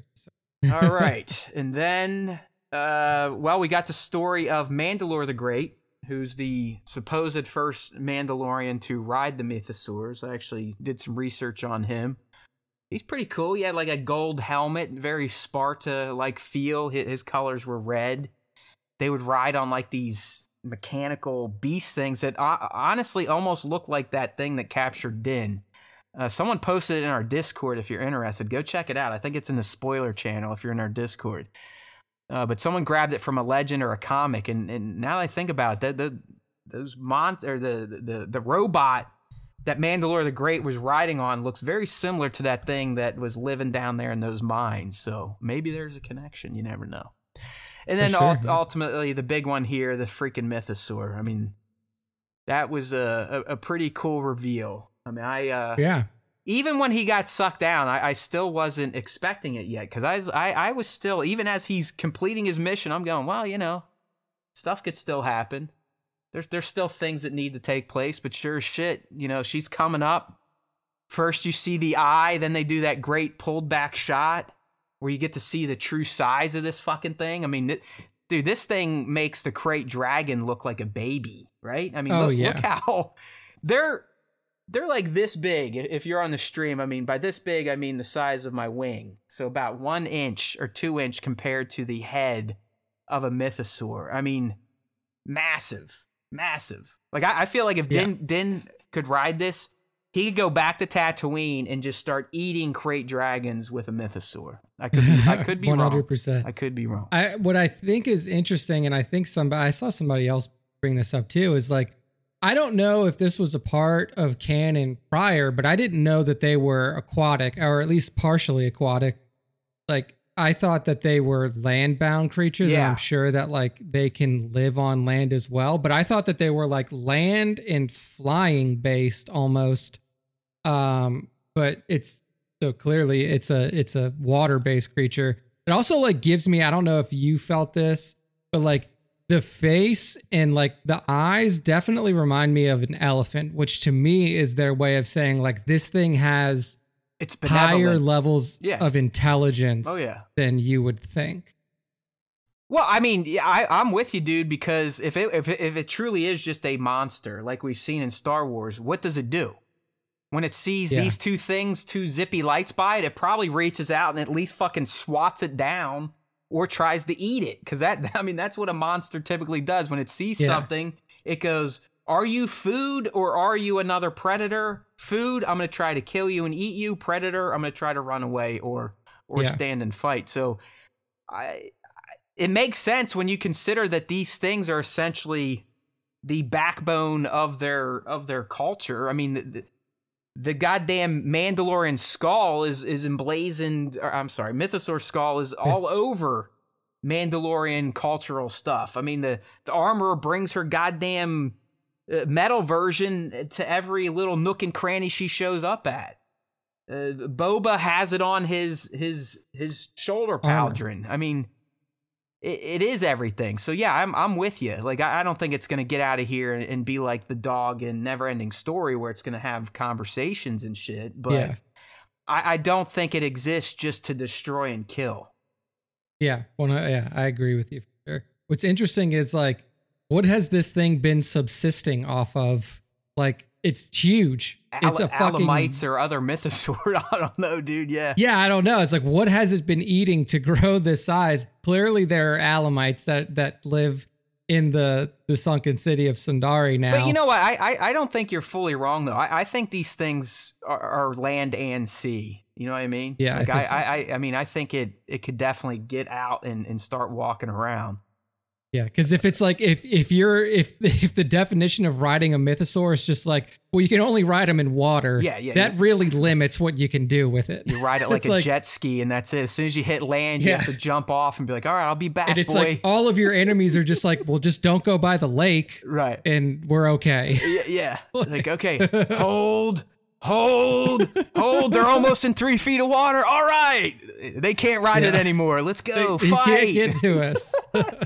So yeah, I assume it could come out and walk on land as well, but we'll see. I mean, come on. We all know we're going to see this thing in full form at some point in time now. Like we're going to get the whole body. But I in Discord, I was talking with Tones, and I do think size-wise, it's similar to the Aquasando monster from the Phantom Menace, the always bigger fish, the one that comes in that's literally like standing on the bottom of that ocean, and it's just it's like the size of a skyscraper. I'm thinking Mythosaur is right around that type of size. Yeah, for sure. Yeah, good point by Linda. This is its lair. I can get behind that definitely. For sure. Yeah, definitely. All right, so there you go. So as we move into the prediction for episode 3, we are going to tell you right now, and we're looking at a tweet from Cryptic 4K Qual. And I will say this is the Twitter account that leaked the runtimes for episode 1 and 2, which have been spot on. So we will tell you as we get into predicting what's going to happen tomorrow that we're getting a 56-minute episode for episode 3. So with, recaps and credits, you're looking at damn near, we think, 48 minutes of content, I would say, 47, probably, 48. Yeah. And I believe that'll be the longest Mandalorian to date because the S2E1 was about 51, 52 minutes, not counting credits and whatnot. So big time shit. Yeah, no, it's going to be huge. For me, primarily my prediction will be my big prediction is we're going to find out who the armorer is, like who she really is. I hope you're right. Because there's no other place for them to go. He's done his quest, like you said. Bo-Katan is also going to want to stick with him because she's now seen the prophecy or whatever, like in the flesh. So she's going to want to stick together as like proof point.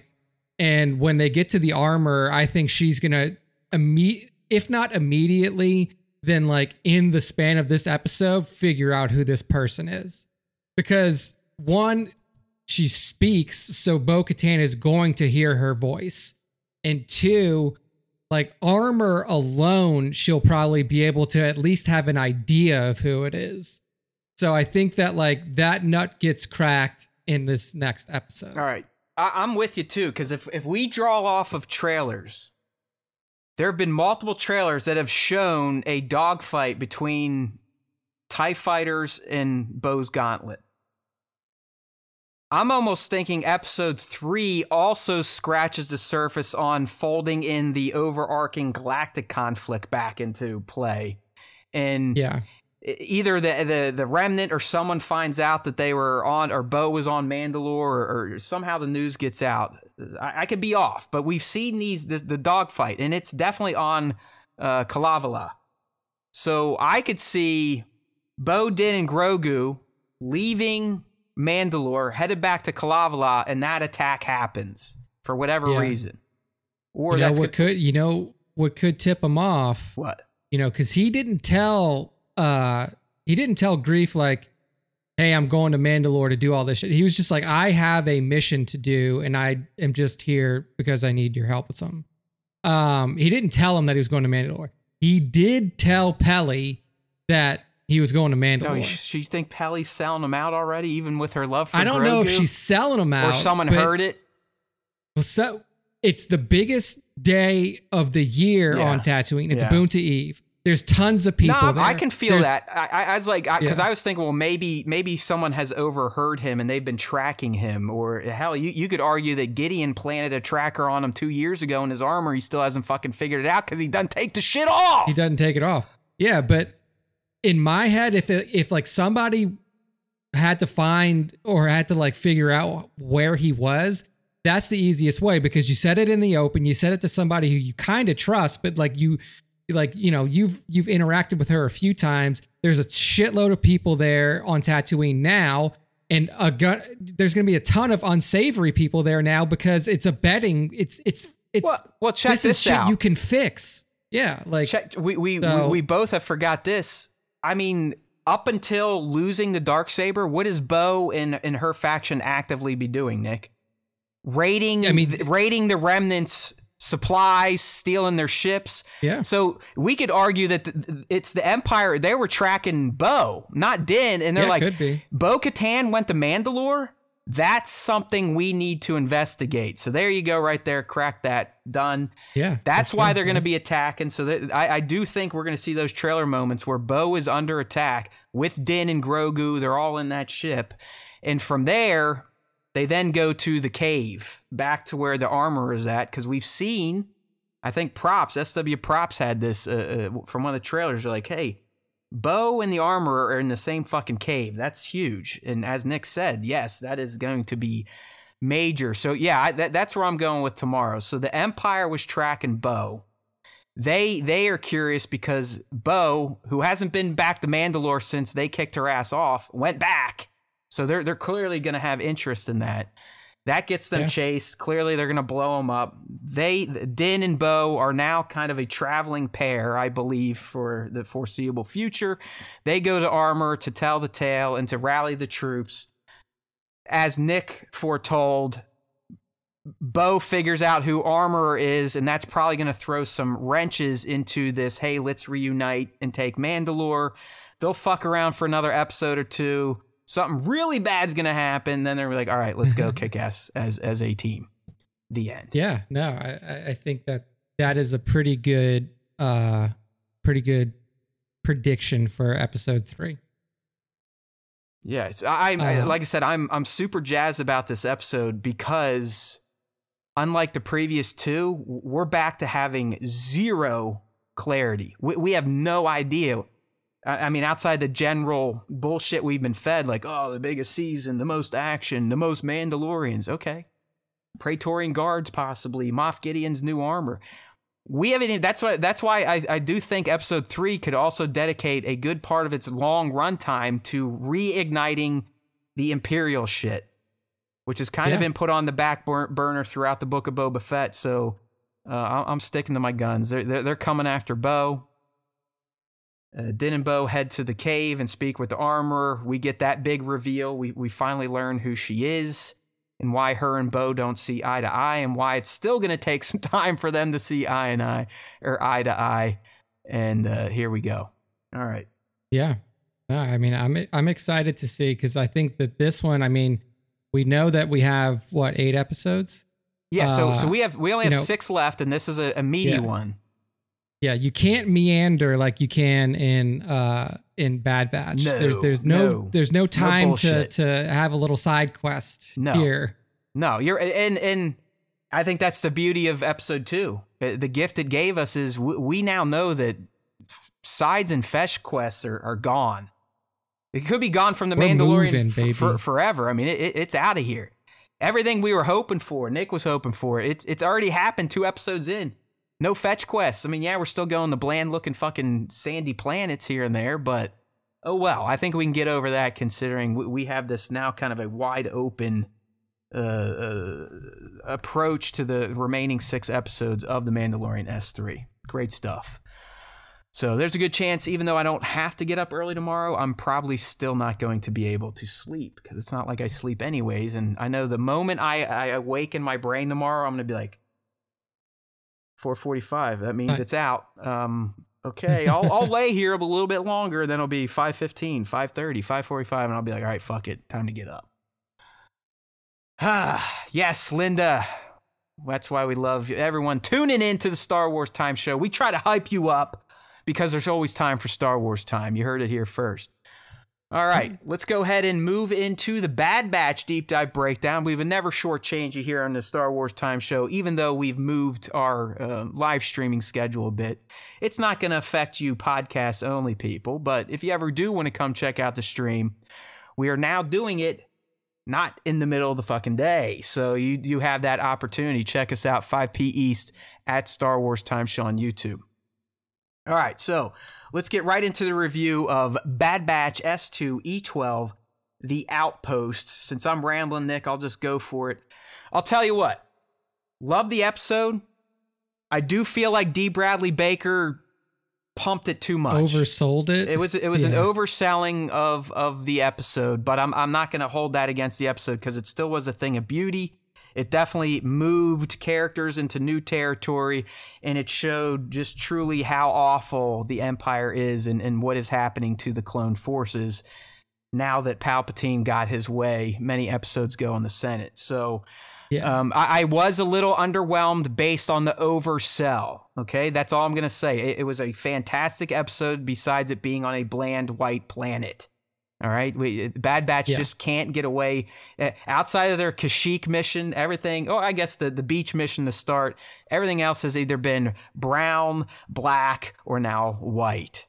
But in terms of content, loved it. Crosshair has moved finally. The guy has finally figured something out, and they did it in such a way that is brilliant, because just as he realized that he's in a bad situation, he gets put in an even worse situation, and he pretty much has no choice now for himself. So that is interesting where he was left. But I also I love the coldness of the Empire just fully taking root already now that the clones have been commissioned for retirement. So for the portrayal of the sad end of the clones, and Crosshair finally moving forward and seeing a bit of the light, I enjoyed the episode. Yeah, no, I mean, it was another, I mean, like, I thought that the last one that was kind of like built around like the Empire really fucking over the clones may have been enough to like push Crosshair to like truly see like, hey, I really need to get myself out of this situation. But this was the literal straw that broke the camel's back. Literally. Good point. Yeah. I mean, the ice how vulture's much back. more clear can it be? Yeah. Like, you know, how much more clear can it be that you shouldn't be here anymore and they don't want you here anymore? Yeah. So I thought the episode in terms of its messaging was a bit redundant because, like I said, we've had like 2 of these episodes already where it's like Crosshair. It's very clear that like they're going to fucking kill you. And if they don't kill you, then you need to find your way out. The only like, difference is, I mean, anymore. we have not seen this guy since episode 3. So I think that's the only difference is now we got to see him actually realize something where before, you know, Nick's points are valid. Knowing Crosshair, he was probably hearing shit and just be like, fuck it. I'm Crosshair. Give me a toothpick. Yeah, it's like just really brushing it off. I loved the way that they played Nolan as like just a complete douchebag. Some green incompetent, because it reinforces even more this like Crosshair, seasoned soldier from back in the days pre-Empire, has always been a good soldier, has always followed orders. You have this guy come in, green as can be, with a title that he doesn't deserve, that just gets there and starts shitting on them just constantly, like especially the clones. And like, if that wasn't enough, just like that person being there and now being your commanding officer as Crosshair, like to see the way that he was so callous about Mayday laying there dying and literally letting this guy die, and then was going to do the same to Crosshair, just like essentially like, get up and start doing shit or we'll dispose of you. Yep, like, you're disposable. Yeah, like the cat, like literally saying to him in no uncertain terms, you are disposable. Like, that's what it really took, was like some peon shithead to like come in and tell Crosshair, like, you mean nothing to us. And that was finally enough to push him over the edge. So, you know, having one of his brothers, Mayday, who clearly was following orders. I mean, the guy, they essentially stranded him and his platoon on a shitbag planet to die, to watch armor. And he did it. He ate it. He ate Nolan's shit. But even him at the end was like, you know what, man? Fucking, we were good. We followed orders. And what did it get us? Not a goddamn thing.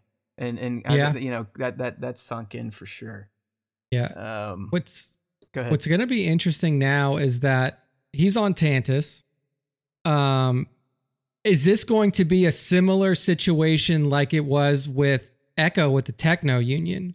Where do you want to go down that tangent real quick? Because I had it in my Haas section. Yeah, so like let's just talk about it now, because I think it's interesting, because it's a very mirrored situation where when you had Echo with the Techno Union, they get there just in time to save him. They've been experimenting on him, clearly. That's why Echo is the way that he is. He's a fucking cyborg at this point. Like, he has a lot of cybernetic parts in his brain. But I think what's going to end up happening with Crosshair is that they're not going to be able to save him. They're going to get there too late. All right, so check this out. He's dead. And some of this is based on Legend, and they have been folding Legend back in. Dark Trooper program.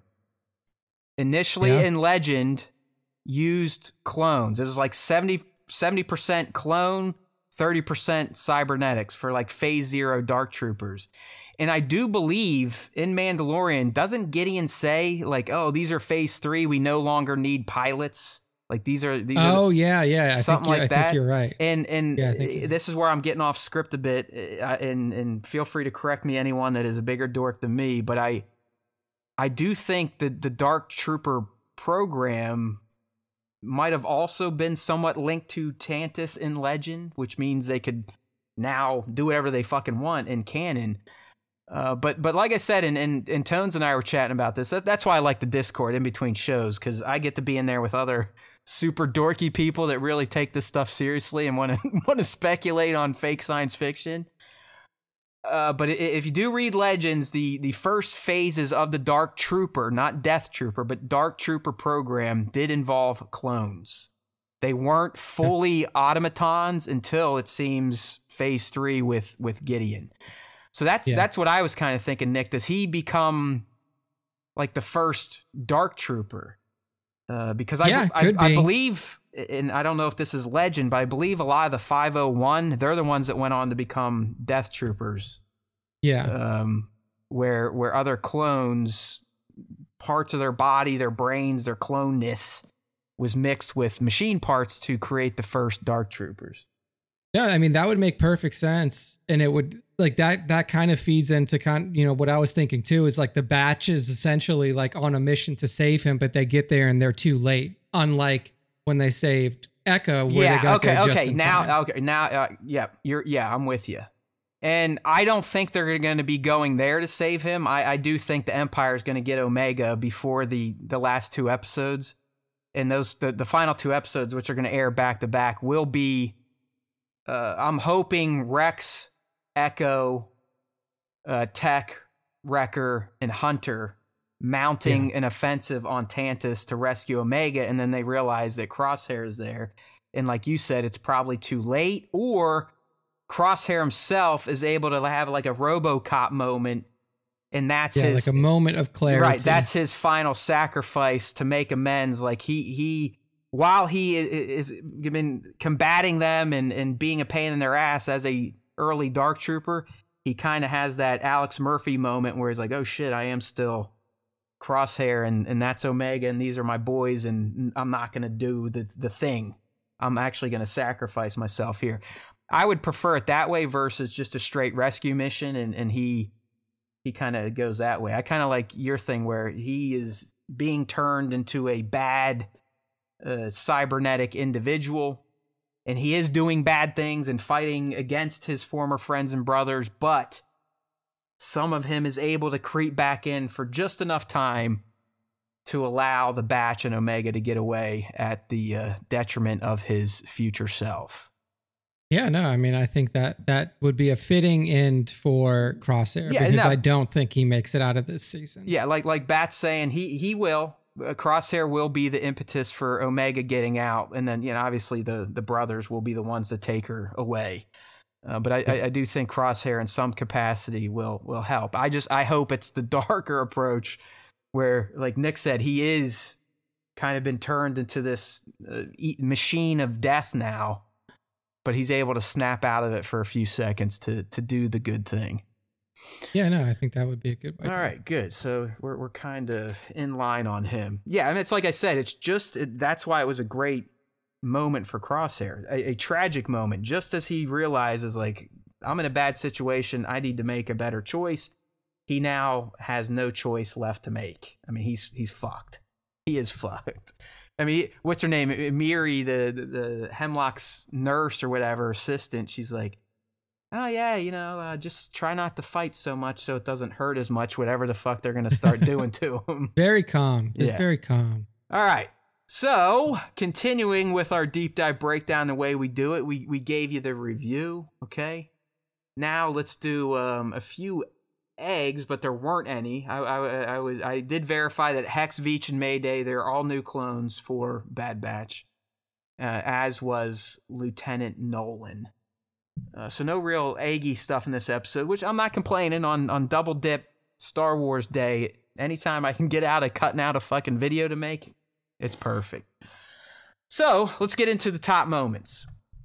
And Nick already talked about this one, and I'm a huge fan of this clone. Instantly, in just less than 20 minutes, Mayday has become one of the best named clones. I mean, I even think he makes Captain Hauser from season 1 look like a putz at this point.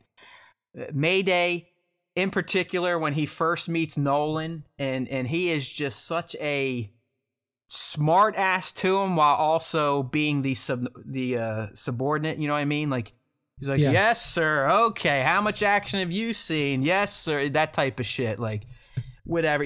Nolan, you know who he reminded me of? David Schwimmer's character from Band of Brothers. That's exactly what I was going to say. The captain that never saw battle, but because he was an officer and he's above enlisted men, he was just a cunt to everybody. Yep. And when he did get into battle, he was a big dope who had zero ability to manage a war.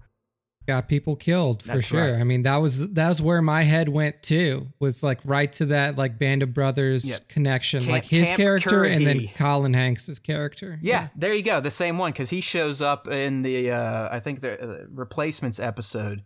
He comes in as a lieutenant to essentially take over Easy Company, who has been through the shit since day one. Yep. And he's just this clean-shaven, right out of West Point motherfucker that only is an officer because they went to West Point. Exactly. But I loved how Mayday reacted to him. Like, yeah, sure, whatever. You're the boss, but fuck you. You're a nobody. Without essentially saying, fuck you. You're a nobody. Yeah. So, plus, he's got a beard. Looks fucking great. Cool hair. Slick back. Like I said, Mayday. FTW. Next top moment, Nick, and this seems to be a trend with me in the Bad Batch, but the action scenes, whether we love the meat of the episode, have been fantastic. They have been. The visuals are just out of this world for the Bad Batch. Did anyone else, if you look at some of the snow scenes where like you're getting first person views of the snow, that shit looked fucking real. Like it did not. I was gonna say, it did not look like a cartoon. A lot of their environmental effects look realistic now, which is such a huge improvement from where it was in, early Clone Wars days, even late Rebels days, like just way better in terms of like environmental clarity and stuff. But 100%. But really, it just, if you think about what they did, you had 2 clones take on a full garrison of raiders. I mean, there was at least 10, 12, maybe more. 2 clones in the elements who almost blew themselves up on a landmine were able to take out a full base of maybe ne'er-do-wells. In Star Wars, they're probably just poor people looking to eat. That's usually what it is when it comes to the Empire wanting to kill people. But it's just, with hindsight, you have to wonder if Palpatine was ever like, you know what? Maybe I shouldn't have been a cheap motherfucker and just kept paying for these goddamn clones. Because if I kept these things around, I would have been unstoppable. I mean, unstoppable. I think, and I do like the way that they kind of explain that away a bit. Because when they were talking to Nala Se, and then when whatever his name is at the end came in, they essentially said he destroyed the cloning facility so nobody else can have this this tech. Oh yeah. And that's why Nala Se is like holding out on him and won't do anything, because they're like, look, I know what you did. Like, you destroyed my whole planet or like my whole civilization for your own greed. Like, you just want to be the only person who can use this technology, and I'm not going to give it to you. So yeah, I mean, that's the one thing we can critique Sheev on is he did not think out the clone stuff too well. He should have kept the clone army going, because I mean, you had a template for Spartan war Mandalorians. Like, let's be real. You were printing out fucking Mandalorian trained DNA, and then I do believe Jango also programmed a lot of his training into them as they were growing from 0 to 10. Like, they were also trained by Jango's upbringing, so they're fucking Mandalorians for the most part. Yeah, and you could have had a full army of these motherfuckers, but oddly, a guy that took over the galaxy didn't want to pay for him. That's another one of those Star Wars things. You're just like, what? Like, at this point, too, like, money means nothing. Exactly. To the You're Empire. the fucking emperor. Like, just make up money. Be like, hey, you people, you're gonna build these clones for us, and we're not going to pay you. I mean, like, what are we talking about?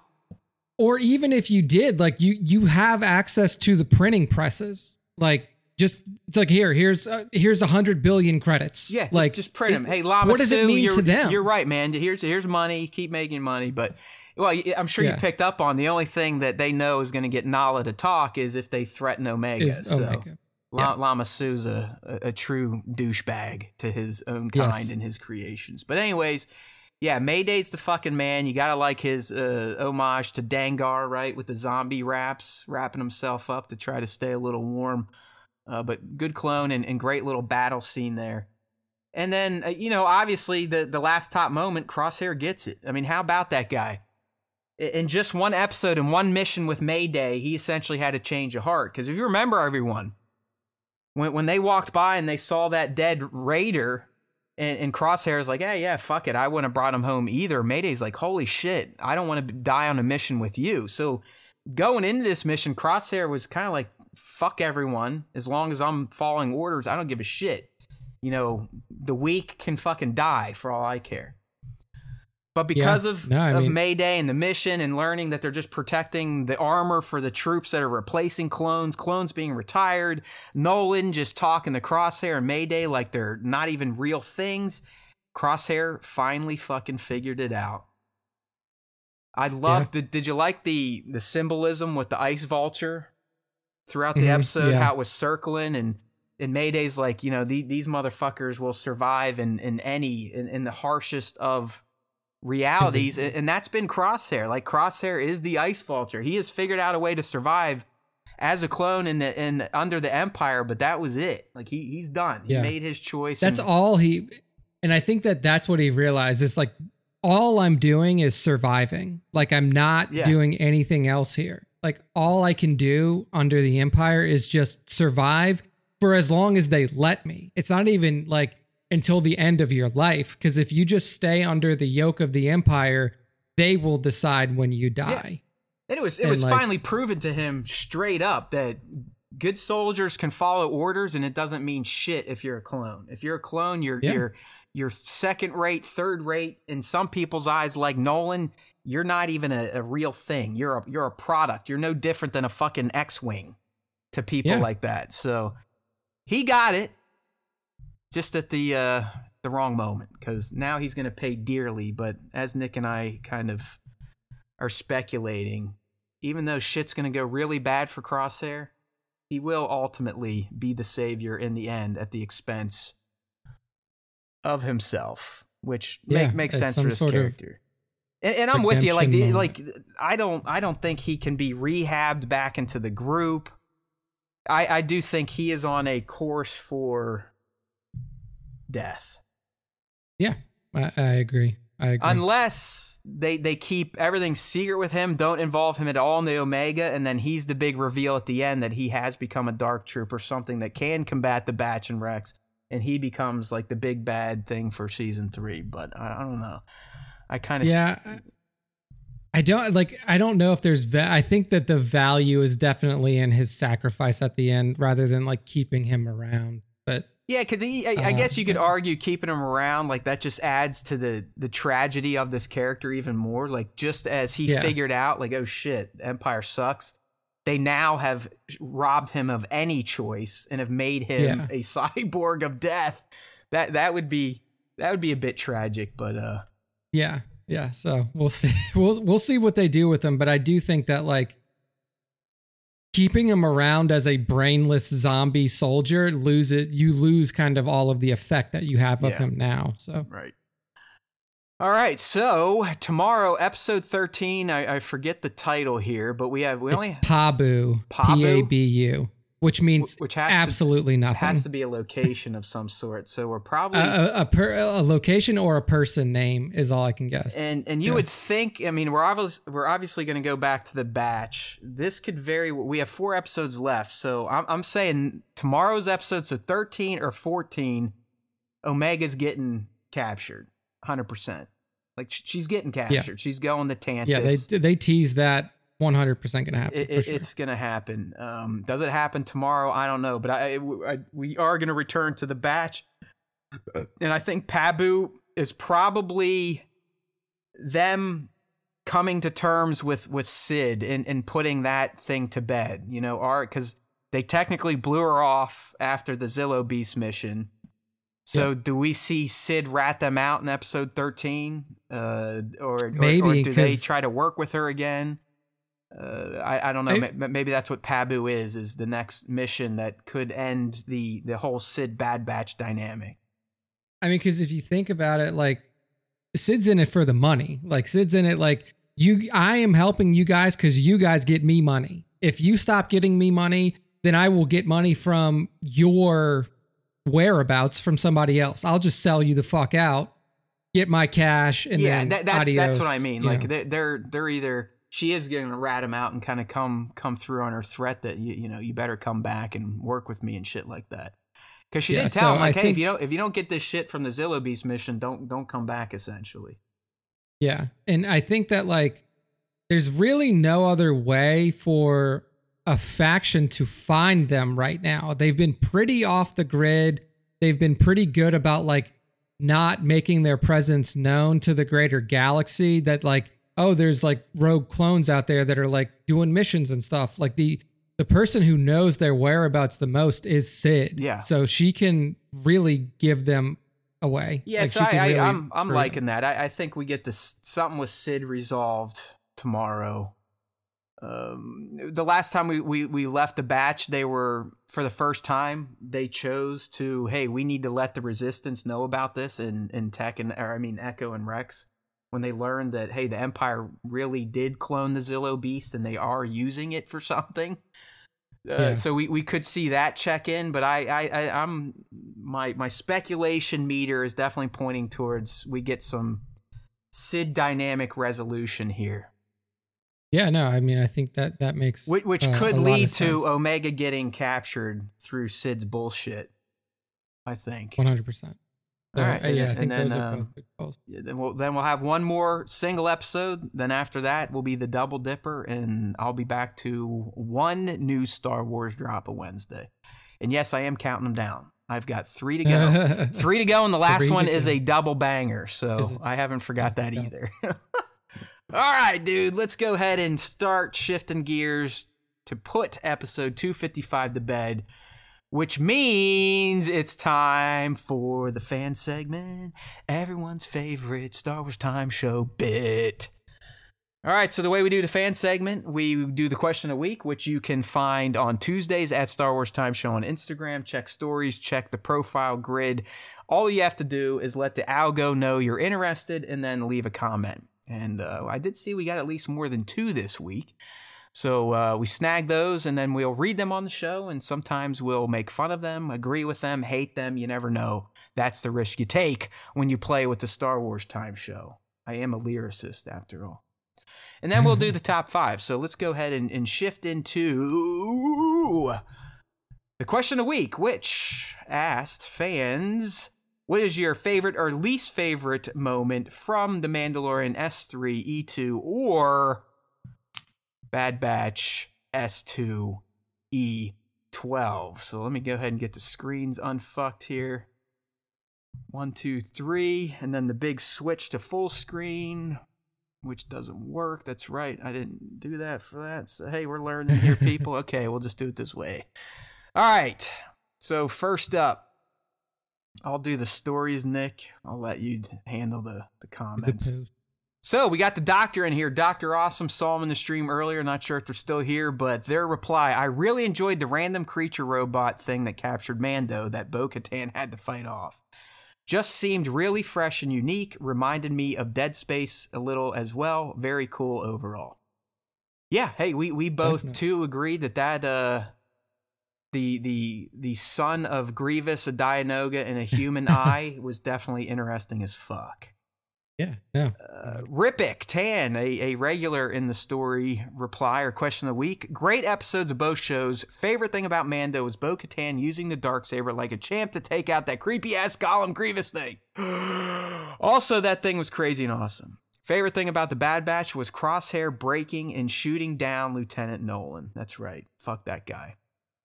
I like that he shot him in the face too, like that. I know, just like right in the face. Right, like in no the shoot him in the middle.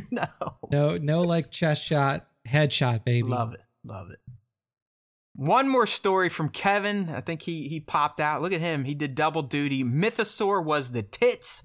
Least favorite part, Tatooine. I'm over it. So I'm guessing that's Mandalorian. People hate Tatooine. And then that's you. That you started that fan club. You're the president of I Hate Star Wars Desert Planets fan club. And then his reply on Bad Batch. It's gonna be funny when we get to the D&D game. Yeah, that's right. We got to talk about that a little bit. And then Crosshair wasting that dude was glorious. That whole episode was a total banger. All right, thank you, Kevin. Okay, Nick, I think there we go. We're into some comments now. Comments. John C. Gresco says, there were continuity errors in Mando, like when Grogu hops from his pram into the ship and then somehow he's in it again on Bo's ship. So for that, I don't consider stuff that like probably happens off screen continuity errors. I consider like continuity errors like you see a shot of of like a character and then the background and then you go away. And then when you go back again, the background's different. Because it's very easy for him to like jump out of the pram, get on the ship. The pram obviously comes onto the ship with them, and then he gets back in it. Right. Before you see him. But again. John, so I don't consider we speak your name and we hear you. Yeah, no, but there definitely have been continuity errors and stuff like that throughout the different seasons of the Disney Plus Star Wars shows. I mean, fucking jeans guy, coffee cup in Game of Thrones. I mean, it happens. Don't worry. There's been a lot. Christopher Weber 33 says, both Mando and The Batch had excellent episodes last week without diving too deep into the living waters. Standout moments from Chapter 18 were all the beautiful shots of the Mandalorian gauntlet fighter, Grogu driving his own hover pram, and the scavenging like Grievous like crab. Like when he had to, he had to turn his light on and speed up. And she's like, "Get up here, dude! You have to lead." What a yeah. He's like, he got it figured out. He says, as for the batch, we finally seem to be getting service towards the larger story with Crosshair's character development, and Mayday R.I.P. was an awesome new clone. I love the SWTS and appreciate all the effort y'all put into your content. Thank you, and may the force be with you always. And he even did the ... I love this guy. This means this person is a true fan, and we now need to promote them to an exalted fan. Yes. Thank you. Christopher Weber, you are well on your way to speak your name. Your exalted status within the Star Wars fandom. Mando mugshots for our final question of the week response here says, both were great. Glad the Bad Batch has improved since running alongside Mando. True statement. However, The Mandalorian is on another level to any other Star Wars content being released at present. It just hits the spot every time in terms of writing another and true directing. fucking statement. Yeah. Do you think Bo-Katan is starting to believe in the way, or is this part of the bigger plan to regain the Darksaber and become the Mandalore ultimate? I like this guy. That's a good question. I do. We talked about it a lot, so we're not going to go into it. Mando, you can always rewind if you just got here to hear your question. But I do think she is believing more now in the myths and legends of her people. I do not think she is going to subscribe to the Children of the Watch's way. Yeah, no, because she knows how those ideals got instituted. So the way to her is like not the way; it's the wrong way. And I know. So I don't think that she'll ever be a wayer. And the follow up I'm guessing Mando mugshots is implying that Bo is playing like a Palpatine long game here, and I don't know. I mean, maybe I don't see it, but maybe. I mean, she could be using it all, like you said, Nick, and. This is how she's gonna kick the fuck out of the Children of the Watch and just get them off the map. Just like here we go. Because the thing is with the Darksaber, like at this point she's got it. Like she has it. She just used it. She picked it up off the ground. I mean, she gave it back to him. He gets it back when they're at the campfire. He takes it. Yeah, like if it was really that important to her, she would have kept it. She would have chopped that motherfucker's head off and been like. Got it. I killed Din. I mean, technically, I mean, Din lost the saber, so I don't know if she's allowed to pick it up. But even if she still had to defeat Din and she really wanted it, she could have grabbed the saber and stabbed him in the fucking head and then walked out. Technically, by Mandalorian rule, that eye monster is their new leader because he beat Din in single combat. More or less, and he took it from him. So that is a good point. That could be a technicality. What if she's like, they're having some session on this, and she's like, hold on, Grogu, pull up the footage. And she shows it. She's like, look, right there. See? You can see it at 10002 that he gains possession of the Darksaber. Therefore, Din Djarin no longer had possession. Yeah. Ergo, by Article 2, Draft 3, I am now the owner of the Darksaber. Eat dick. And now we're seeing why I keep saying that this whole Darksaber thing is ridiculous. It's dumb as shit. So... dude, it was one of our joined wants. Like I want the even if it doesn't blow up, the lore behind the Darksaber and how it controls Mandalorian culture needs to be updated. Thank you. All right, so that's question of the week.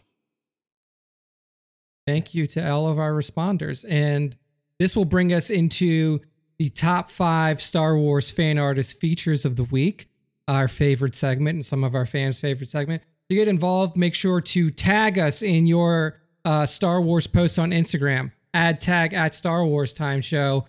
Add us in the post body at Star Wars Time Show. Throw in the hashtag Star Wars Time Show.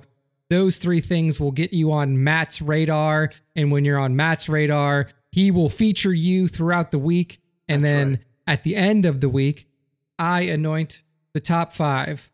So that's how this segment works. So get involved. Put your posts on there. Get our tag on your posts, and then we will see them. So to kick off this week's top 5, this is going to be basically all Mando top 5 because that's what people are doing right now. Mando's back out. Toy photographers are very happy to do Mando related posts. Yep. So this one is here's from @collectors.orbit on the Instagram. And what we see here is almost like a recreation of the original A New Hope poster where you have in the place of Luke, Leia, and then I don't know if they didn't really have like a third character, but here they've added in Grogu. You have Mando Din Djarin holding up the Darksaber, which he cannot do because he can't lift it above his waist. That's right. Holding it up triumphantly over his head.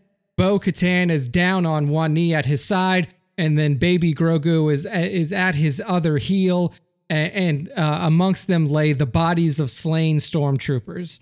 Love the use of the atmospheric background as well, and it's just a clean, cool looking shot. I'm fucking off here, Nick, so I'm glad you were paying attention. I'm trying to get the screen to actually show up the right way. But no, I felt the same way when I saw this, and when I do look at this, I'm not going to lie, I'm a creep. I definitely could see Bo-Katan and Din getting it on with their helmets on. Like I want to see with their helmets on. Yes, one of you creepy porn companies make a Mandalorian porn with Din and Bo. I guarantee you that it's already somewhere out there. What is it? Rule 60, Rule 34, whatever it is on the internet. If it exists, there is porn of it for sure. Yeah. So but I like your call. Seedy wastelands. You are right. Like it does kind of pays homage to the original New Hope poster where Luke has his sister Leia sexily spread across his leg. Across his legs, like she's in love with him. But yeah, it works better with Bo and Din because we at least know non-relatives. We know they're not related yet. Maybe we'll find out tomorrow that Din is actually her long lost brother.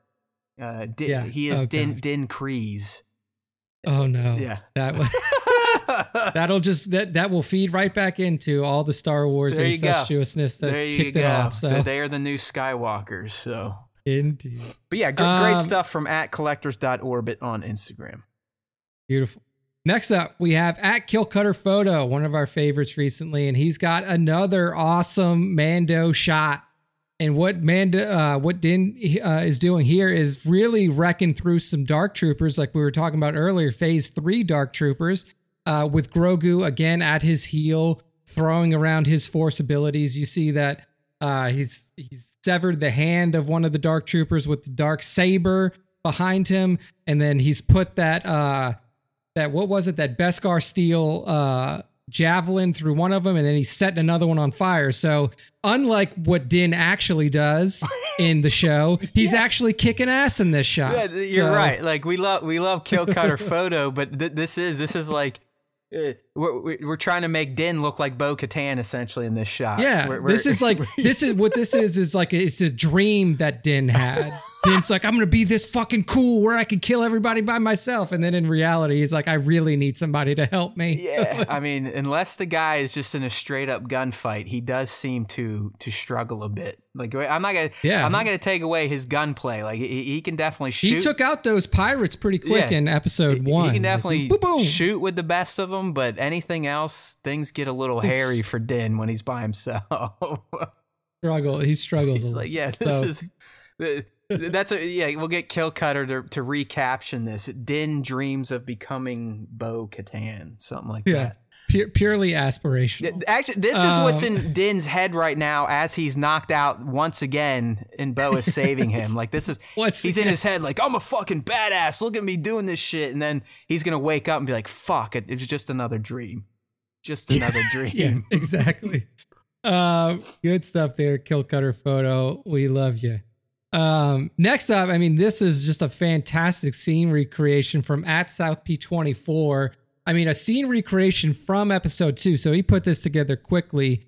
So what we see is the scene where R4 comes out and says, or R5 comes out and says, hey, there's no poison in the atmosphere here, dummy. Like, you can breathe. How great is R5 though, by the way? Like, I mean, even some of the lines Pelly was throwing at him. I mean, she's like, "Hey, you want me to send you back to the Rebel Alliance or stuff like that?" It was exactly. Fantastic. She's like, "Yeah, he's not the most brave." I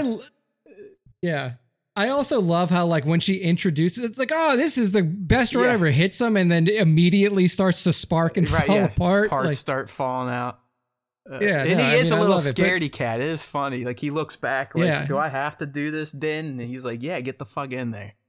I just told you to go do it. But I mean, like, this shot in itself is a fantastic recreation. You see like the rocky, craggy background that you saw on Mandalore. You have Din there in his full get up. You have a fantastic representation of the graph that R5 pulls up. And then obviously Grogu there in his pram also peeking over to the oxygen levels, or not in the pram. I think he's still in the ship at this point, peeking over, looking at the oxygen levels. Like, oh, I can breathe. Yeah. So beautiful scene recreation from South P24. Yeah. You know what I am a big fan of real quick here, Nick, that is a fully customized 112 Din Djarin from South P24. Oh, wow. And if you look, it's essentially a 112 scale hot toy. I mean, it's look, you can see the soft goods. I mean, it is absolutely the soft good. South P creates some of the most high end looking 112 customs on the planet. That's all you need to know. South P24, check them out. All right, somebody needs to apply for a job at one of these toy makers. There you go. South P. There you go. They could use you. Our next up in the top 5 is at Clone Trooper Creations, and with another very good scene recreation, but this time with the Lego minifigs. Love Legos. So we see the scene where Din and Grogu and his pram enter the castle of Bo-Katan on Kevlara, or whatever the hell it was, Kalavala. I just like how Kalavala. Pedro says, like, Kalavala. Yeah. And so you see the close-up scene where they're walking in, you see the columns in the background. I just thought it was like a very clean, well-executed shot, especially to include like the interior design of Bo's castle.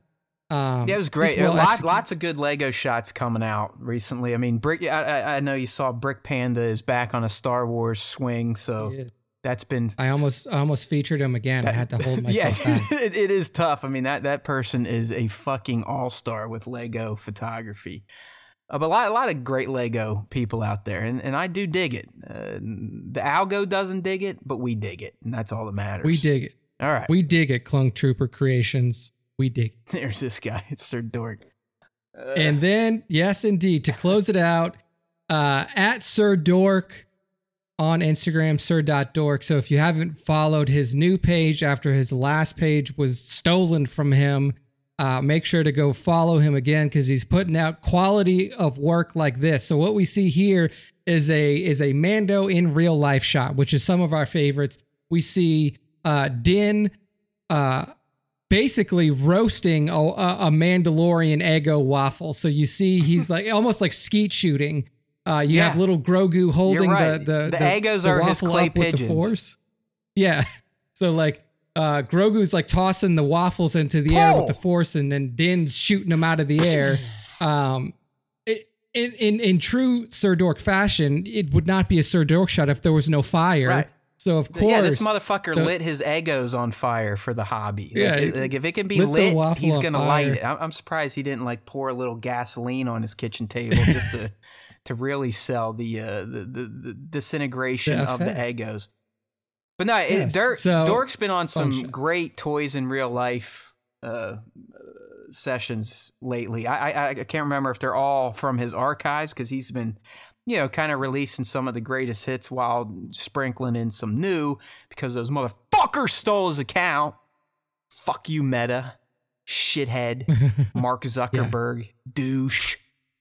But yeah, fantastic stuff. I mean, Jared's our boy. He's team SWTS. He's a part of the SWTS DND experiment, if we ever get that thing fucking going. Which, I mean, we have, so, before we close it out, an update for those interested. I think we will be playing our session 0, which I mentioned last time I was on the show. This is going to be like we're going to record the session. We may not release it immediately, but that seems to be scheduled for this Friday. That's right. March 17th. So it's going to be myself, the Dork, Jared, and our boy 16Shooter, last week's co-host. Yes. We just need everyone that is listening to make sure you're up to date in your Discord, Trevor, if you can hear us. Yeah, I think Nick really needs Trevor, you. Nick needs you to reply to him about your character build because apparently you fucked it up. So, I just want to make sure that before we start the game on Friday, reallocate your ability points. Yeah. I will say that. But I think he saw it. I saw a thumbs up, but I did not know if he actually went in and did a reallocation of his skill points. So, once that's done, we are ready to go. The story is written for session 1. I have some fun things in store for our players to just get them not only acquainted with the Star Wars world that they will be playing in, but also acquainted with themselves and their characters. So that will be happening. Yeah, I'm hopefully excited. This Friday. I mean, we're doing a Friday, so I may end up drinking halfway through it, depending on how long it lasts. But Friday's usually my go day. You're allowed to have beer again after a few days off, you piece of shit day type of thing. But yeah, it'll be interesting. I'm excited for this to see where it goes. I've built a very shitty template to use to stream with.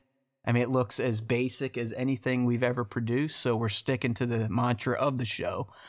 The less produced, the better. It's kind of how we roll. Yeah. But yeah, looking forward to that. So that'll be S0, and then if we don't piss Nick off enough once we get through that, we'll be hosting our first session live down the road. I'm starting to think. I haven't written it yet, but I already have a plan in place and a story in mind for the official. All right.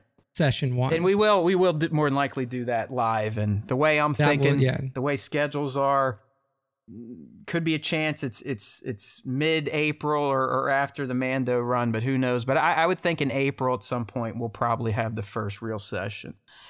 Yeah, I would say so. All right. Well, that does it. We again, you guys got some free minutes out of us, so I'm gonna go beat myself for missing the window, but we got close. We got close. We got close. We did good. But it is time to go. It's 7:30 for my old ass. I need to get some dinner and start helping wind down little kids. But it's been real, my friends. We always enjoy when you come join us for a live session of the SWTS. These days, we're going to be doing that 5 p. East on YouTube with the recorded version going out on Wednesdays to podcast platforms just like we used to. But keep it up. We need that feedback. I love feedback, even if it's bad. Did you like the new format today with the bigger screenshots, shit like that? Why do you like the show? Send us an email. We got email addresses out there. Leave comments. I'm very interested in what people have to say and think about this show, and not just the superlative stuff, the true fandom stuff. Like, oh, you guys are fucking cool. Hey, we know we're cool. That's why we do it. But how can we get cooler? You know what I mean? We want to be the coolest kids in school. So best way to stay in touch with the Star Wars Time Show in between live streams is StarWarsTime.net. Don't you forget it. StarWarsTime.net. We got all our links to all the platforms you would ever need to know to be in the know with the Star Wars Time Show. If anything else, I think I've got myself a career in writing jingles after we finish this podcast. All right, people. It's been real. There's always time for Star Wars Time. Don't forget tomorrow, youtube.com at Star Wars Time Show, looking for those breakdowns, looking for those Easter eggs, references, vids, the reviews. They'll be out there. I understand you're not going to want to watch them early in the morning. I just got to get them off my shoulders. But they'll be there for you, I promise, by the time you watch Mando S3E3 and the BB S2E13. All right. There truly is always time for Star Wars Time, my friends. We will see you next Tuesday. And don't you forget that if you listen to the Star Wars Time Show, the Force, that one, the midichlorian one, will be with you always.